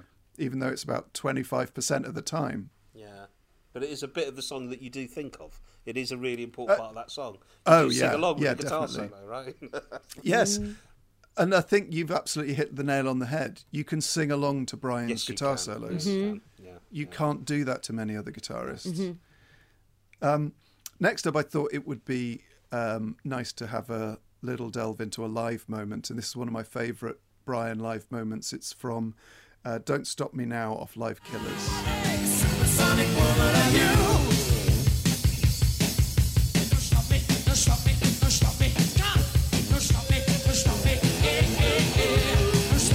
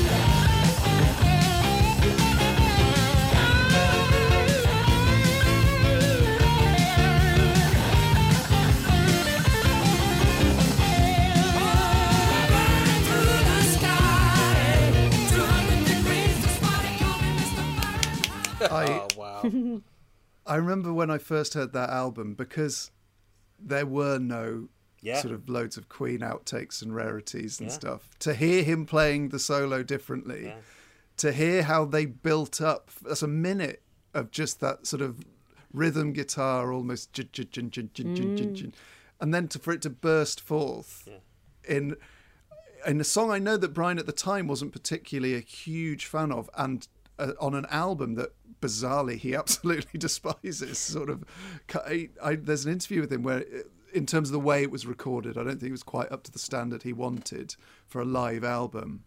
But that, to me, I loved listening to that again and again. I'd go back and rewind it and sort of prance around my bedroom as they built up, ready, pretending to sort of get my guitar ready and stuff. I think I prefer it to the album version, if I'm honest. Yeah, I do. And the Live Killers version. It's incredible. Yeah. Well done, John. That's a great choice. My next choice is... Final choice? Is this it? Your last one? You've done Great King Rat, Purple Haze, Killer Queen. Well, they were sort of a comparison. Great King Rat. Oh, he's got 6. Well, it's not a Queen.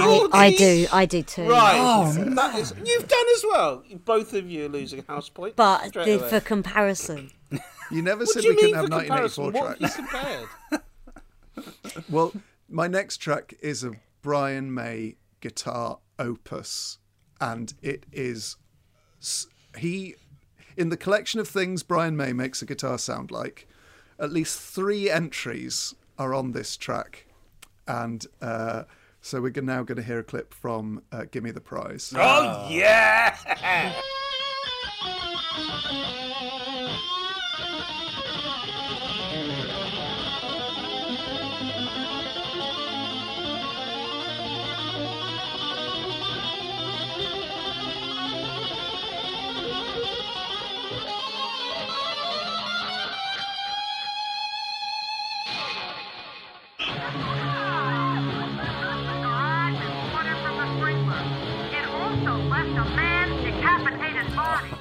So that's the opening solo, and that is a very, very rare occasion of Brian tapping. I don't think he does tap on the intro to I Want It All, though it sounds like he does. I think he's just playing very fast, but I might be wrong. But do we have another clip from that song, Giles? What? Yeah, this is just to hear... For comparison. Just for the archives of Brian making a guitar sound like other things. What I want you to pay attention to here, he's not just making it sound like floodlight than spotlight, John. That's what I'm saying. We said pick songs, not clips. all right. Fair oh, play cool. I only have 5 songs. So he's making a guitar sound like bagpipes, but because it's Brian, he makes it sound like both parts of the bagpipes. So the droning wind sound and the actual sort of piped bit. Yeah. Here we go. Yeah.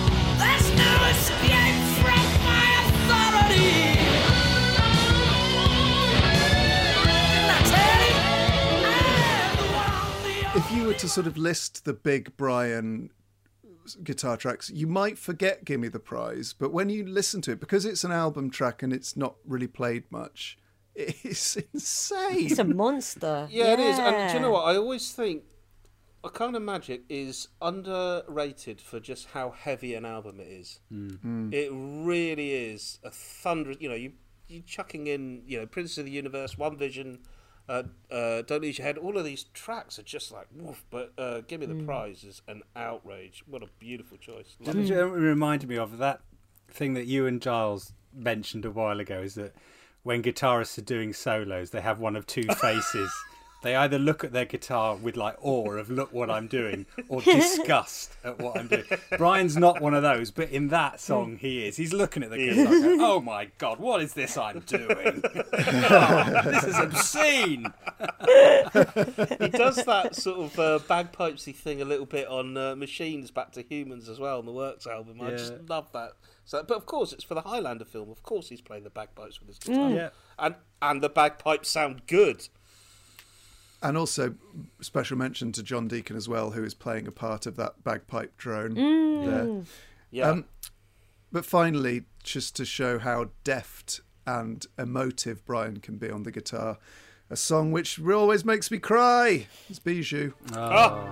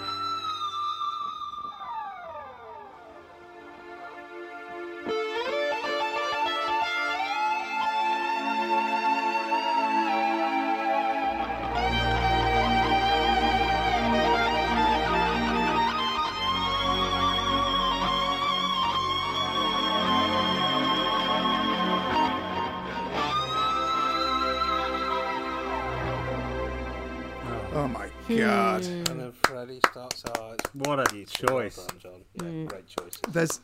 There's footage of Brian playing that in somewhere in Eastern Europe.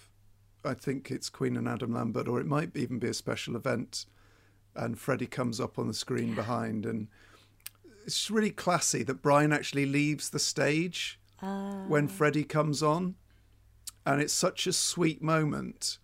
But I think one of the reasons I love Brian's playing is he's, for all his sort of rocky side, which I think is very much him, he's also quite a shy guitarist. And I think in that solo you can hear his shyness.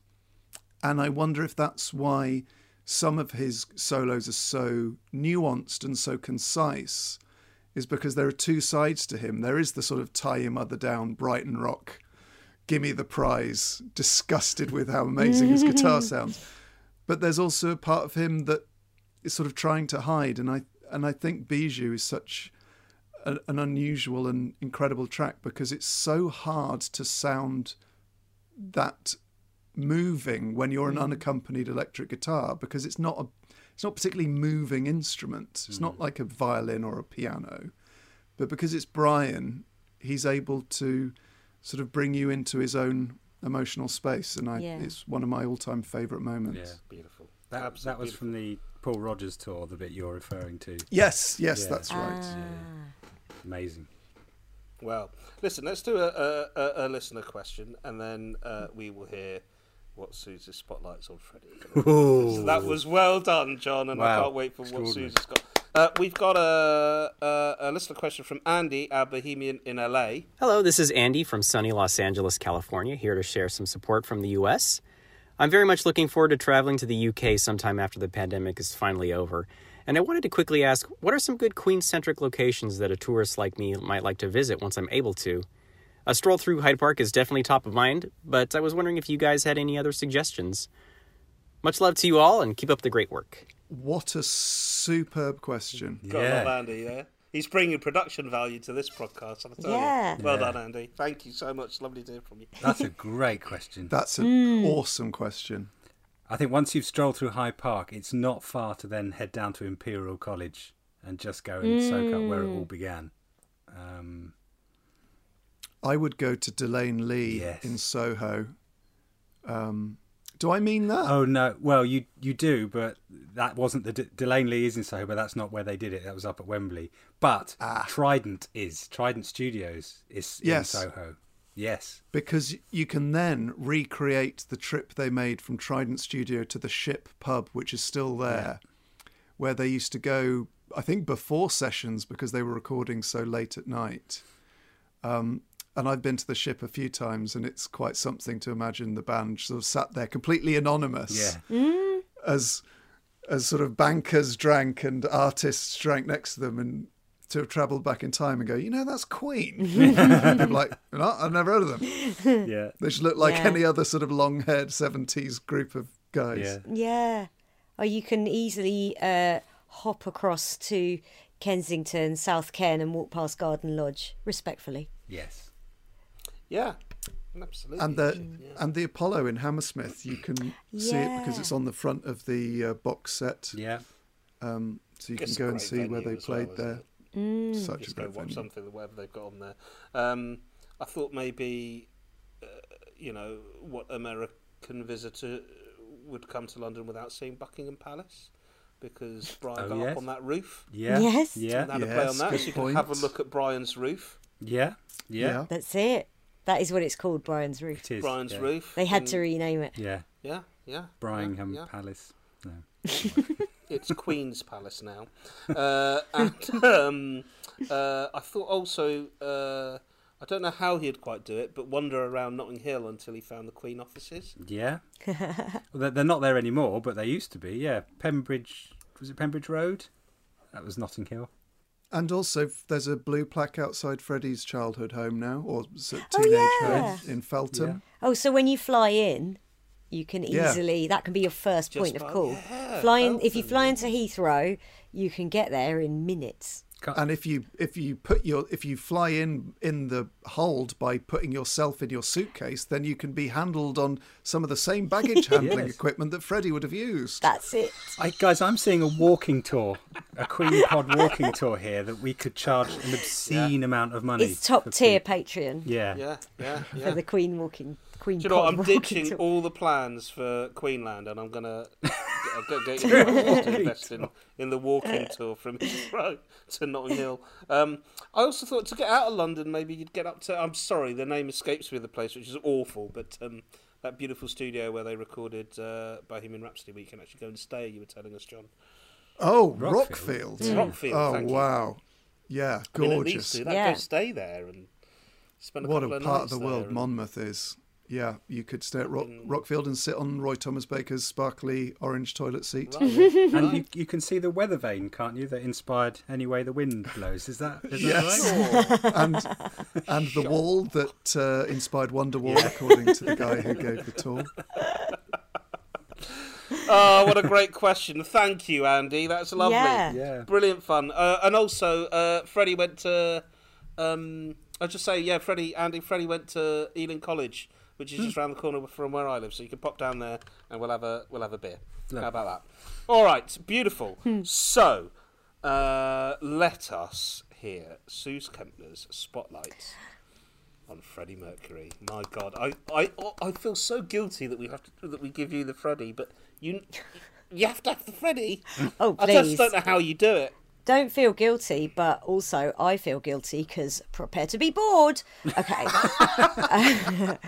I wrote a lot and then cut a lot. This was really hard, finding 5 examples of Freddie's incredible vocals. So I had to just go on instinct and go, this is probably a good example. The first one I've come up with is, so this is the moment that we see what's to come. It's the moment that Freddie, who was still finding his voice and will continue to at this point, sounds like the complete Freddie Mercury that will come to be known as the world's greatest frontman in history. And in just this short little burst, it shivers, because I know that sound in 1973 will hold the world wrapped on stage at Live Aid in 1985. It's from Great King Rap from Queen 1. Hit it, DJ Giles. No, I'm not gonna tell you what you already know, 'cause time and time again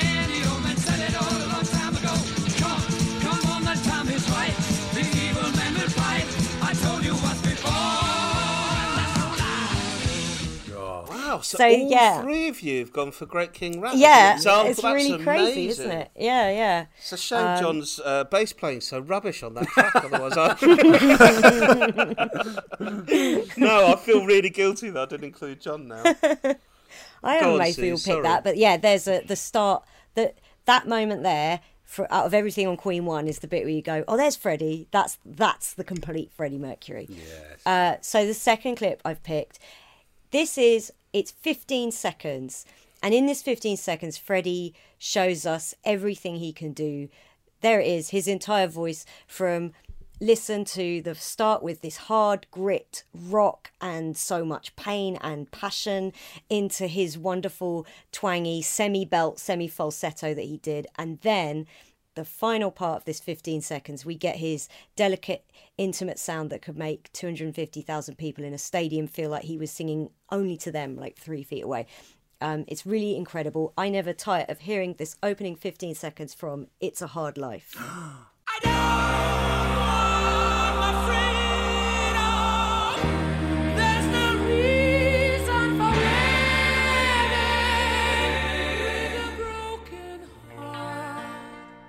That's masterful. Is that as hard to sing as I think it is? Yes. Yeah, that's crazy. I don't want. That's so high for a guy anyway, but it's so hard to hit that as a guy in full voice. And then he goes one higher and it's a whole different sound he's using. But as I say over and over again, it's Freddie, so it sounds like the same voice. He's just using a different colour of the voice. So this phrase is sort of broken up into 3 sections across 15 seconds, but you never go, oh, he's doing something, that sounds like it doesn't fit, and then that bit doesn't fit with the rest of it. So yeah. When he does, so I don't want my freedom. Yeah. There's no reason. Yeah. So is that him going into his head voice? So head voice and chest voice aren't really a thing because we sing from our larynx. But what he's doing there is he's flipping the voice into the male falsetto, which isn't the same as the female falsetto. Like the female falsetto is like Mariah Carey's her whistle notes. That's female falsetto. I'm really embarrassed that that's going to be on the podcast now. That was horrible. But anyway, but the male falsetto can sound really horrible and countertenory, like but Freddie doesn't do that. He has like a big, full, rich falsetto, and it's because he puts loads of twang on it. And if you want a good example of lots of twang, who can I think of? He sings with a lot of twang, but it's not horrible. Kate Bush. Loads of twang in Kate Bush's voice, but Freddie's got a way of making it still sound like a complete sound, and he does it so brilliantly there in that. Will you do it for us, please? Okay, all right. Do you want some Kate Bush? No. All right, so he's going in a full voice. I'm going to sit back a bit because that's hard. So you can't really... in my pyjamas. I've got one foot in front of the other and my weight is on the back foot and my shoulders are back and my chin will be slightly up for... I don't want my freedom. And he stays on that for... There's no reason for living. And then he comes in very close to the mic, I imagine, for... With a broken heart. So he's free. Oh, Suze Kepler. Oh, lucky you guys not having to be in the room with that, because we could do that at the fan convention. And everyone goes, shut up! Tell her to shut up. It's just, he's got an amazing way of showing us every part of his voice in that 15 seconds, but it is also one voice. Wow. So that's why I love that 15 seconds. Wow. Okay, so my third one is Mustafa. Yes, mate. I want to talk to you about placement and prep. So, John and I are comedians, so the preparation and build up to the joke, the moment where everyone will hopefully laugh, is as important as the punchline. Planning and preparation for a big TV project. We'll see a project flourish. Sure. As a dancer Sometimes, if you've ever seen me, it's just an awful lot of preparation. I've done 60 minutes where it's all preparation. I call it Edinburgh 2016. So, like a dancer about to do a pirouette, it can't come out of nowhere. You have to prep your turn, and then the turn takes care of itself. So it's the same with singing. Freddie's effortless sound that I'm about to show is all in the prep and the placement. So I chose this moment from, I think, a 79 live tour date, because the sound he's making maybe isn't so impressive initially, but to me, it's the holy grail in singing. He hits a G, which will be right on his vocal break, with this clean sound that slices through the space. He could be unmiked, and that's the sound that would hit the back of the stalls. And it's all in his placement and prep, and that's why it looks and sounds effortless. There's a dancer called Donna McKechnie, who's my favourite dancer, and she says, don't show the work. And that's what's going on here. There's so much going on, so much prep and perfect placement going on to achieve the sound he will make. And I show this to people who want to learn to sing as the pinnacle of like perfect singing. So it's literally 5 seconds as well. So awesome, Sim.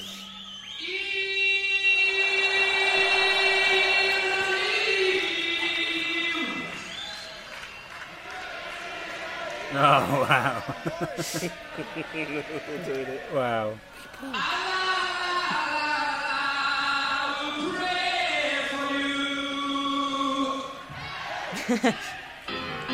I don't know, I included all of that because I like the bit where he comes back in, because the crowd can't sing along with that sound he's making. Like, if I teach, and I'm quite a bad singing teacher and I try and do as little of it as possible, but when I've been teaching to make ends meet, I will try and teach people to make that sound. There's a high tongue, there's a perfect cricoid tilt, which is when the chin is slightly lifted, but he looks entirely relaxed singing Mustafa, and it's amazing. And when you see people suddenly make that sound, they go, oh, and they're so surprised. Whereas Freddie wouldn't be, obviously, because he just made it. I truly believe that every single one of our listeners is going to be doing that in the shower. Do you know what I mean? Please do. Sing Queen loud. Sing Queen loud. But when you've done, when the prep and the placement is right and you make that sound, it won't feel hard. Yeah, the exactly. Hard bit is all Make sure the shower runs the bit before it. Okay, so number 4, I chose this because I've just talked about technicalities, and I don't want that to take away from the main thing that makes Freddie such a special singer, which is his pure exuberance and love for what he did, which is in a lot of ways a lot more valuable as a lesson to anyone wanting to be a singer than high tongue, lift your soft palate, cricoid tilt. Here he is improving with nothing but love for his craft and total security in what he's about to do. But it's also kind of heartbreaking. So I have dubbed this moment, which is from a 1980 recording session on The Game, but was included on the Made in Heaven album.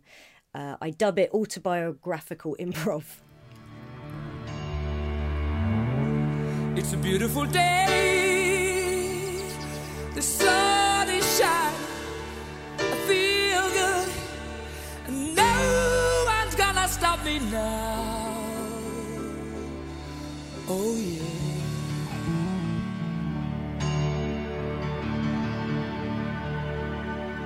It's a beautiful day. I feel good. I feel right. No one's gonna stop me now, mama.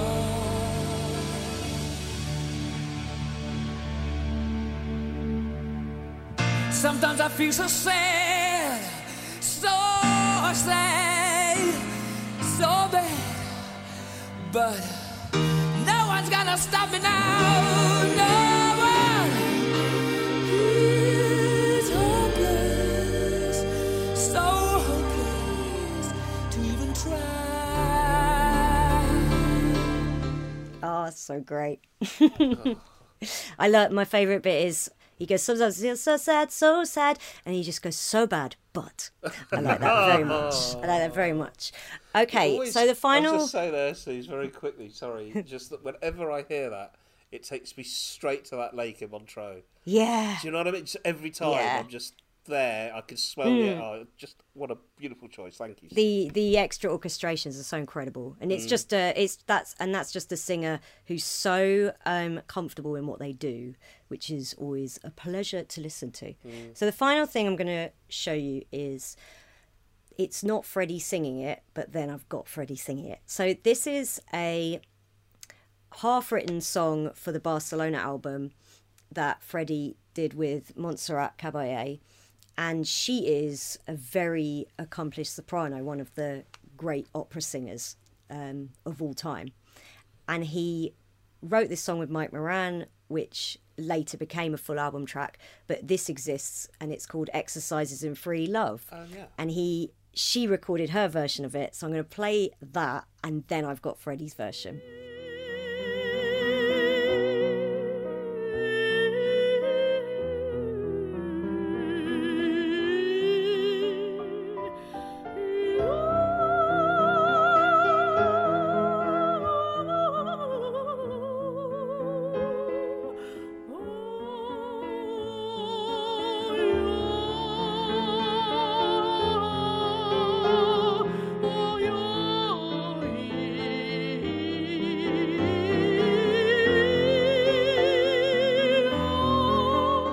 So that is, like, obviously she's an opera singer. She knows every aspect of her voice. How she's been able to create that involves many years of training. Like, it takes longer than it takes to train to be a doctor, to be an opera singer, which seems ridiculous because Freddie Mercury never had any training, and he recorded a guide track for her, which he decided he would just sing in her key. And I have all of that. I've got about a minute and a half. I've got about a minute and a half of that, which is how I will close. Of just like, this is what a master Freddie was. He would sing in her key, and he's hitting top E's with the same E's as Montserrat Caballé.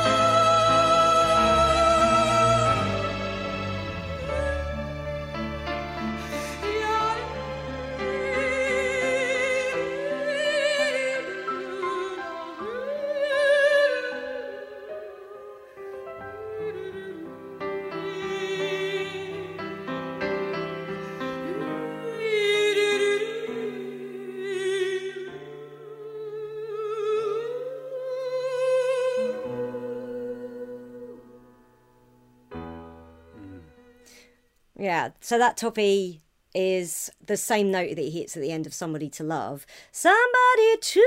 But it's a very different sound to hit. Somebody to like the opera sound of... Ah! That is it's just a completely different sound, and Freddie did it. That's breathtaking. So... I hope that wasn't too long-winded and nerdy.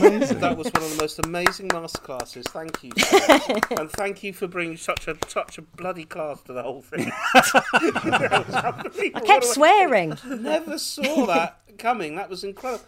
So, is that just natural talent and ability that man? Yeah, it is. Biology. It is, and it sounds like and smoked musicality. I know. I think whenever I've seen Freddie smoking, though, it seems to be more to have something to do with his hands. Okay. That's what I tell myself, because I'm like, I've never smoked a cigarette because I want to be a singer. Whereas Freddie just always had one on the go. But like, yeah, I think it's pure musicality and love for what he did. So much of it obviously just seeped in via osmosis. So he heard opera and went, like, fundamentally had an understanding of it. That's not to say, like, Freddie could have been an opera singer. He could have walked into an opera and been, you know, the lead in Carmen. That's not what I'm saying. But he had he had just had a fundamental musical understanding of different voices and what they did, and it's so fascinating as a singing nerd to hear it. God, imagine being Montserrat Caballé and getting that from a rock star and going, Well, right, yeah, okay, and she said, like, he said he had to really up his game for Barcelona, the album, because he was like, oh, I'm having to sing in front of a proper singer. And he was so blown away by her use of dynamics. She can make her voice like as tiny and whisper quiet, but still cut through. And I don't know why he found that so amazing, because he can do that too. And it sounds like it's in one take on that vocal demo. Wow. Suze Kemner. Bravo, madam. Thank you very much. Thank you. That was amazing. Thank you. That is... that is... I've got one last listener question that I thought we would enjoy, and then we'll just do the wrap-up on the top 10 Queen music videos. How does that feel? Perfect. Oh, yeah. I got this question from Meadows, who says, I want to ask, if you could talk to Freddie for only 10 minutes, what would it be about? Oh, wow. Where do you even start? Shout out to Susan Ryan as well, who asked a similar question as well, actually. Right. Susan. Out in Nakusa. I'm getting excited for that. Who wants to go first on talking to Freddie Mercury for 10 minutes? Well, I've already shown. I've already shown what happened when Brian May said thanks for doing this. So I don't know. Just probably do a lot of crying and then go, "Am I crying too much?" That's what it does. It's too difficult a question to answer. It's too big. It's too big. Yeah. I think my instinct. Yeah, go on. I talk about whatever he wants. I was just going to say exactly the same thing. Yeah, that's it. Having learned from my Roger Taylor experience, yeah.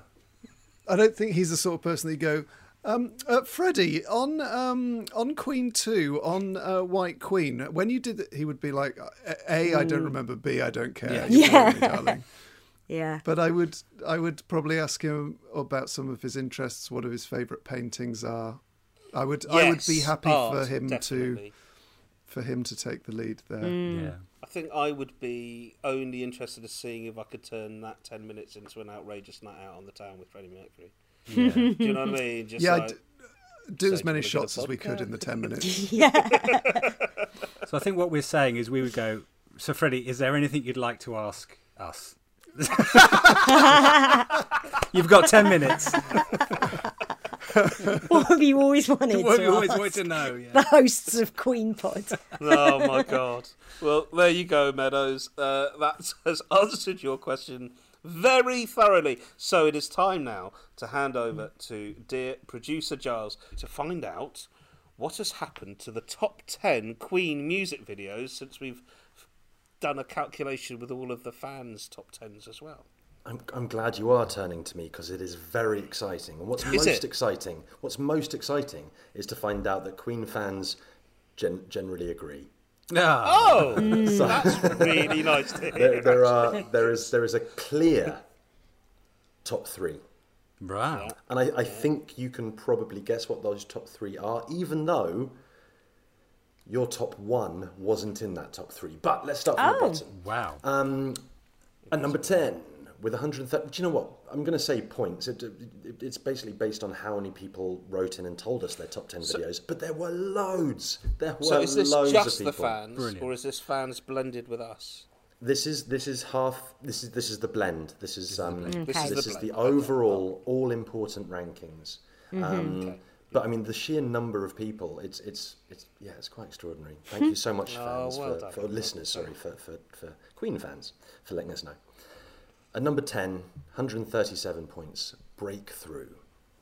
Yeah, why not? Tune. At number 9, with 170 points, These Are the Days of Our Lives. Oh, lovely. Wow. That was John's Low. number 1. At number 8 with 178 points, Princes of the Universe. Yes. Oh, hell yeah. That was high for you, wasn't it, Simon? Yeah, I like that one.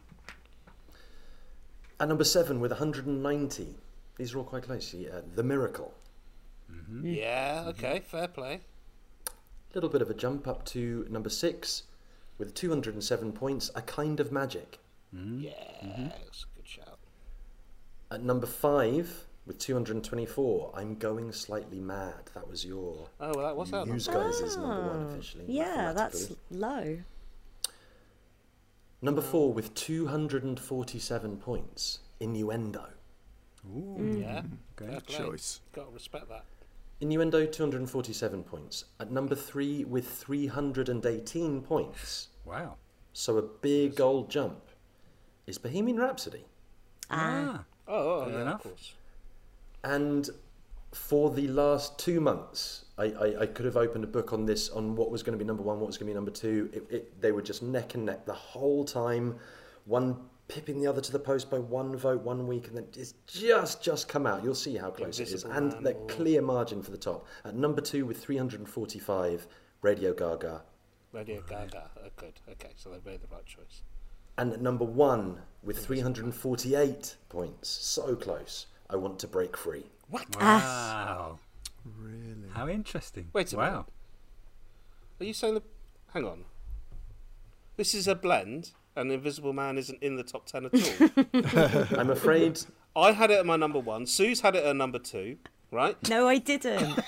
No, she I had didn't. Calling All Girls. I had Invisible Man 7 or 8, I think. This is an outrage! No, of course it was always going to come down to Gaga versus Break Free. That is I'm afraid to say I have a few stats. Only 6 listeners, even out of I think about 230 that voted in the end. 6 mentioned Invisible Man, and one of them was to say, "Haha, why did Ro put this in his top 10?" I'm literally going to throw up right now. That's how I feel. That's how that makes me feel. Well, Just to instantly throw up. Well, I was listening to that interview that Brian gave when he promoted Back to the Light, podcast. and he got asked the question, "What's your favourite Queen video?" And so I clipped that bit out because I thought, if we were undecided, then we should get the definitive answer. You know, what is, according to a member of the band, the best Queen video? Have you got that clip? Oh. Producer Giles, take it away. What is your favorite video, maybe, this far? Yes, well, I don't know what's the best video. Radio Gaga must have been I like a Radio huge Gaga. production. Yeah, I like Radio Gaga. There's a lot of input in that one. I like The Invisible Man too. There's lots of input in that, and it worked out well. Hey! Oh! I've never gone from such depths of despair to such elation. Yeah! Screw you, 230 Queen listeners. Yes! That's a Pyrrhic victory. That means I'm not going to sleep for a week now. Do you know what? I'm going to give some money to charity. That's what I'm going to do. That's what Ro does. He only picked give it because he some money looks to so charity. sexy with his stubble. Oh, yeah, he looks so sexy with his stubble. The Invisible Man, Simon. Oh, that is the best Simon Says of all time. When I heard that, this I was just moment. like, "Oh, Ro's gonna love this." Oh my god. Oh my god. I don't know if I can recover. I've somehow got on that bombshell. I've got to bring this podcast. I can barely speak. You should see their faces. They're all so quiet. I love it. Well, there you have it. That's the end of the episode, and that is the end of the season. Hasn't it been a great season? What an amazing way to finish as well, with The Invisible Man as the correct answer for the greatest video of all time. According to Brian May, can't argue with that. Cannot argue with it. Guys, what are we looking forward to for season 3? Well, we've got. We're going to be looking. Yeah, what are the albums we're looking at then? We've got jazz. Jazz. Got jazz. Jazz. We got. Yeah.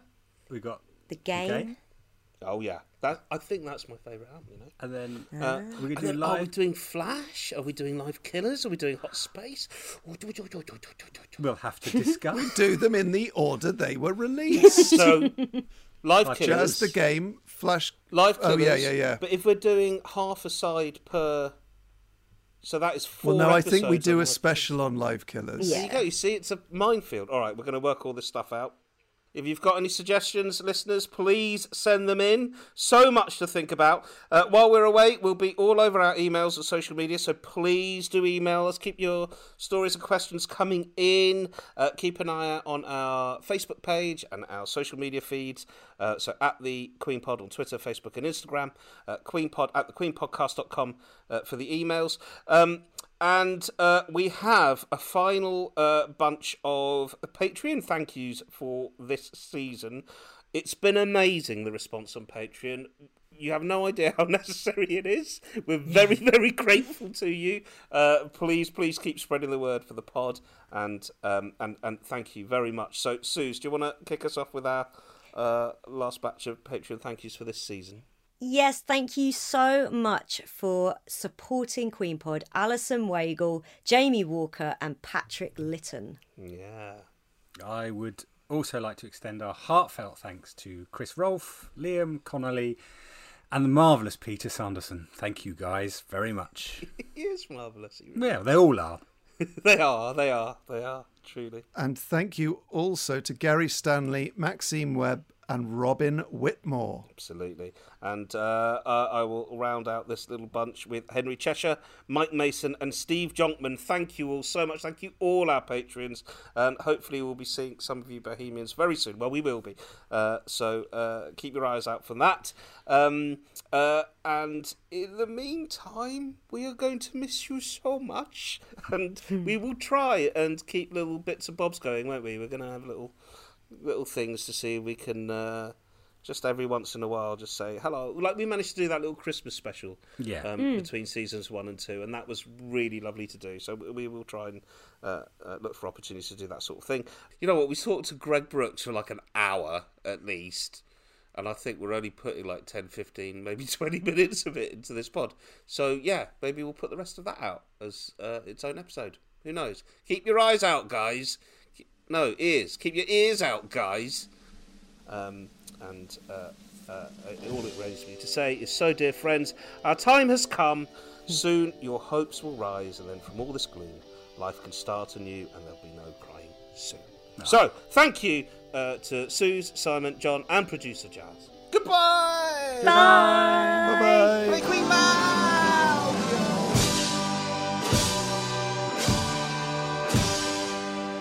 This has been the Queenpod, a Seven Seas Films production, edited and produced by me, Fergus March. Follow us on Twitter and Instagram, and stay in touch by emailing queenpod at thequeenpodcast.com. Thanks for listening, and see you next time.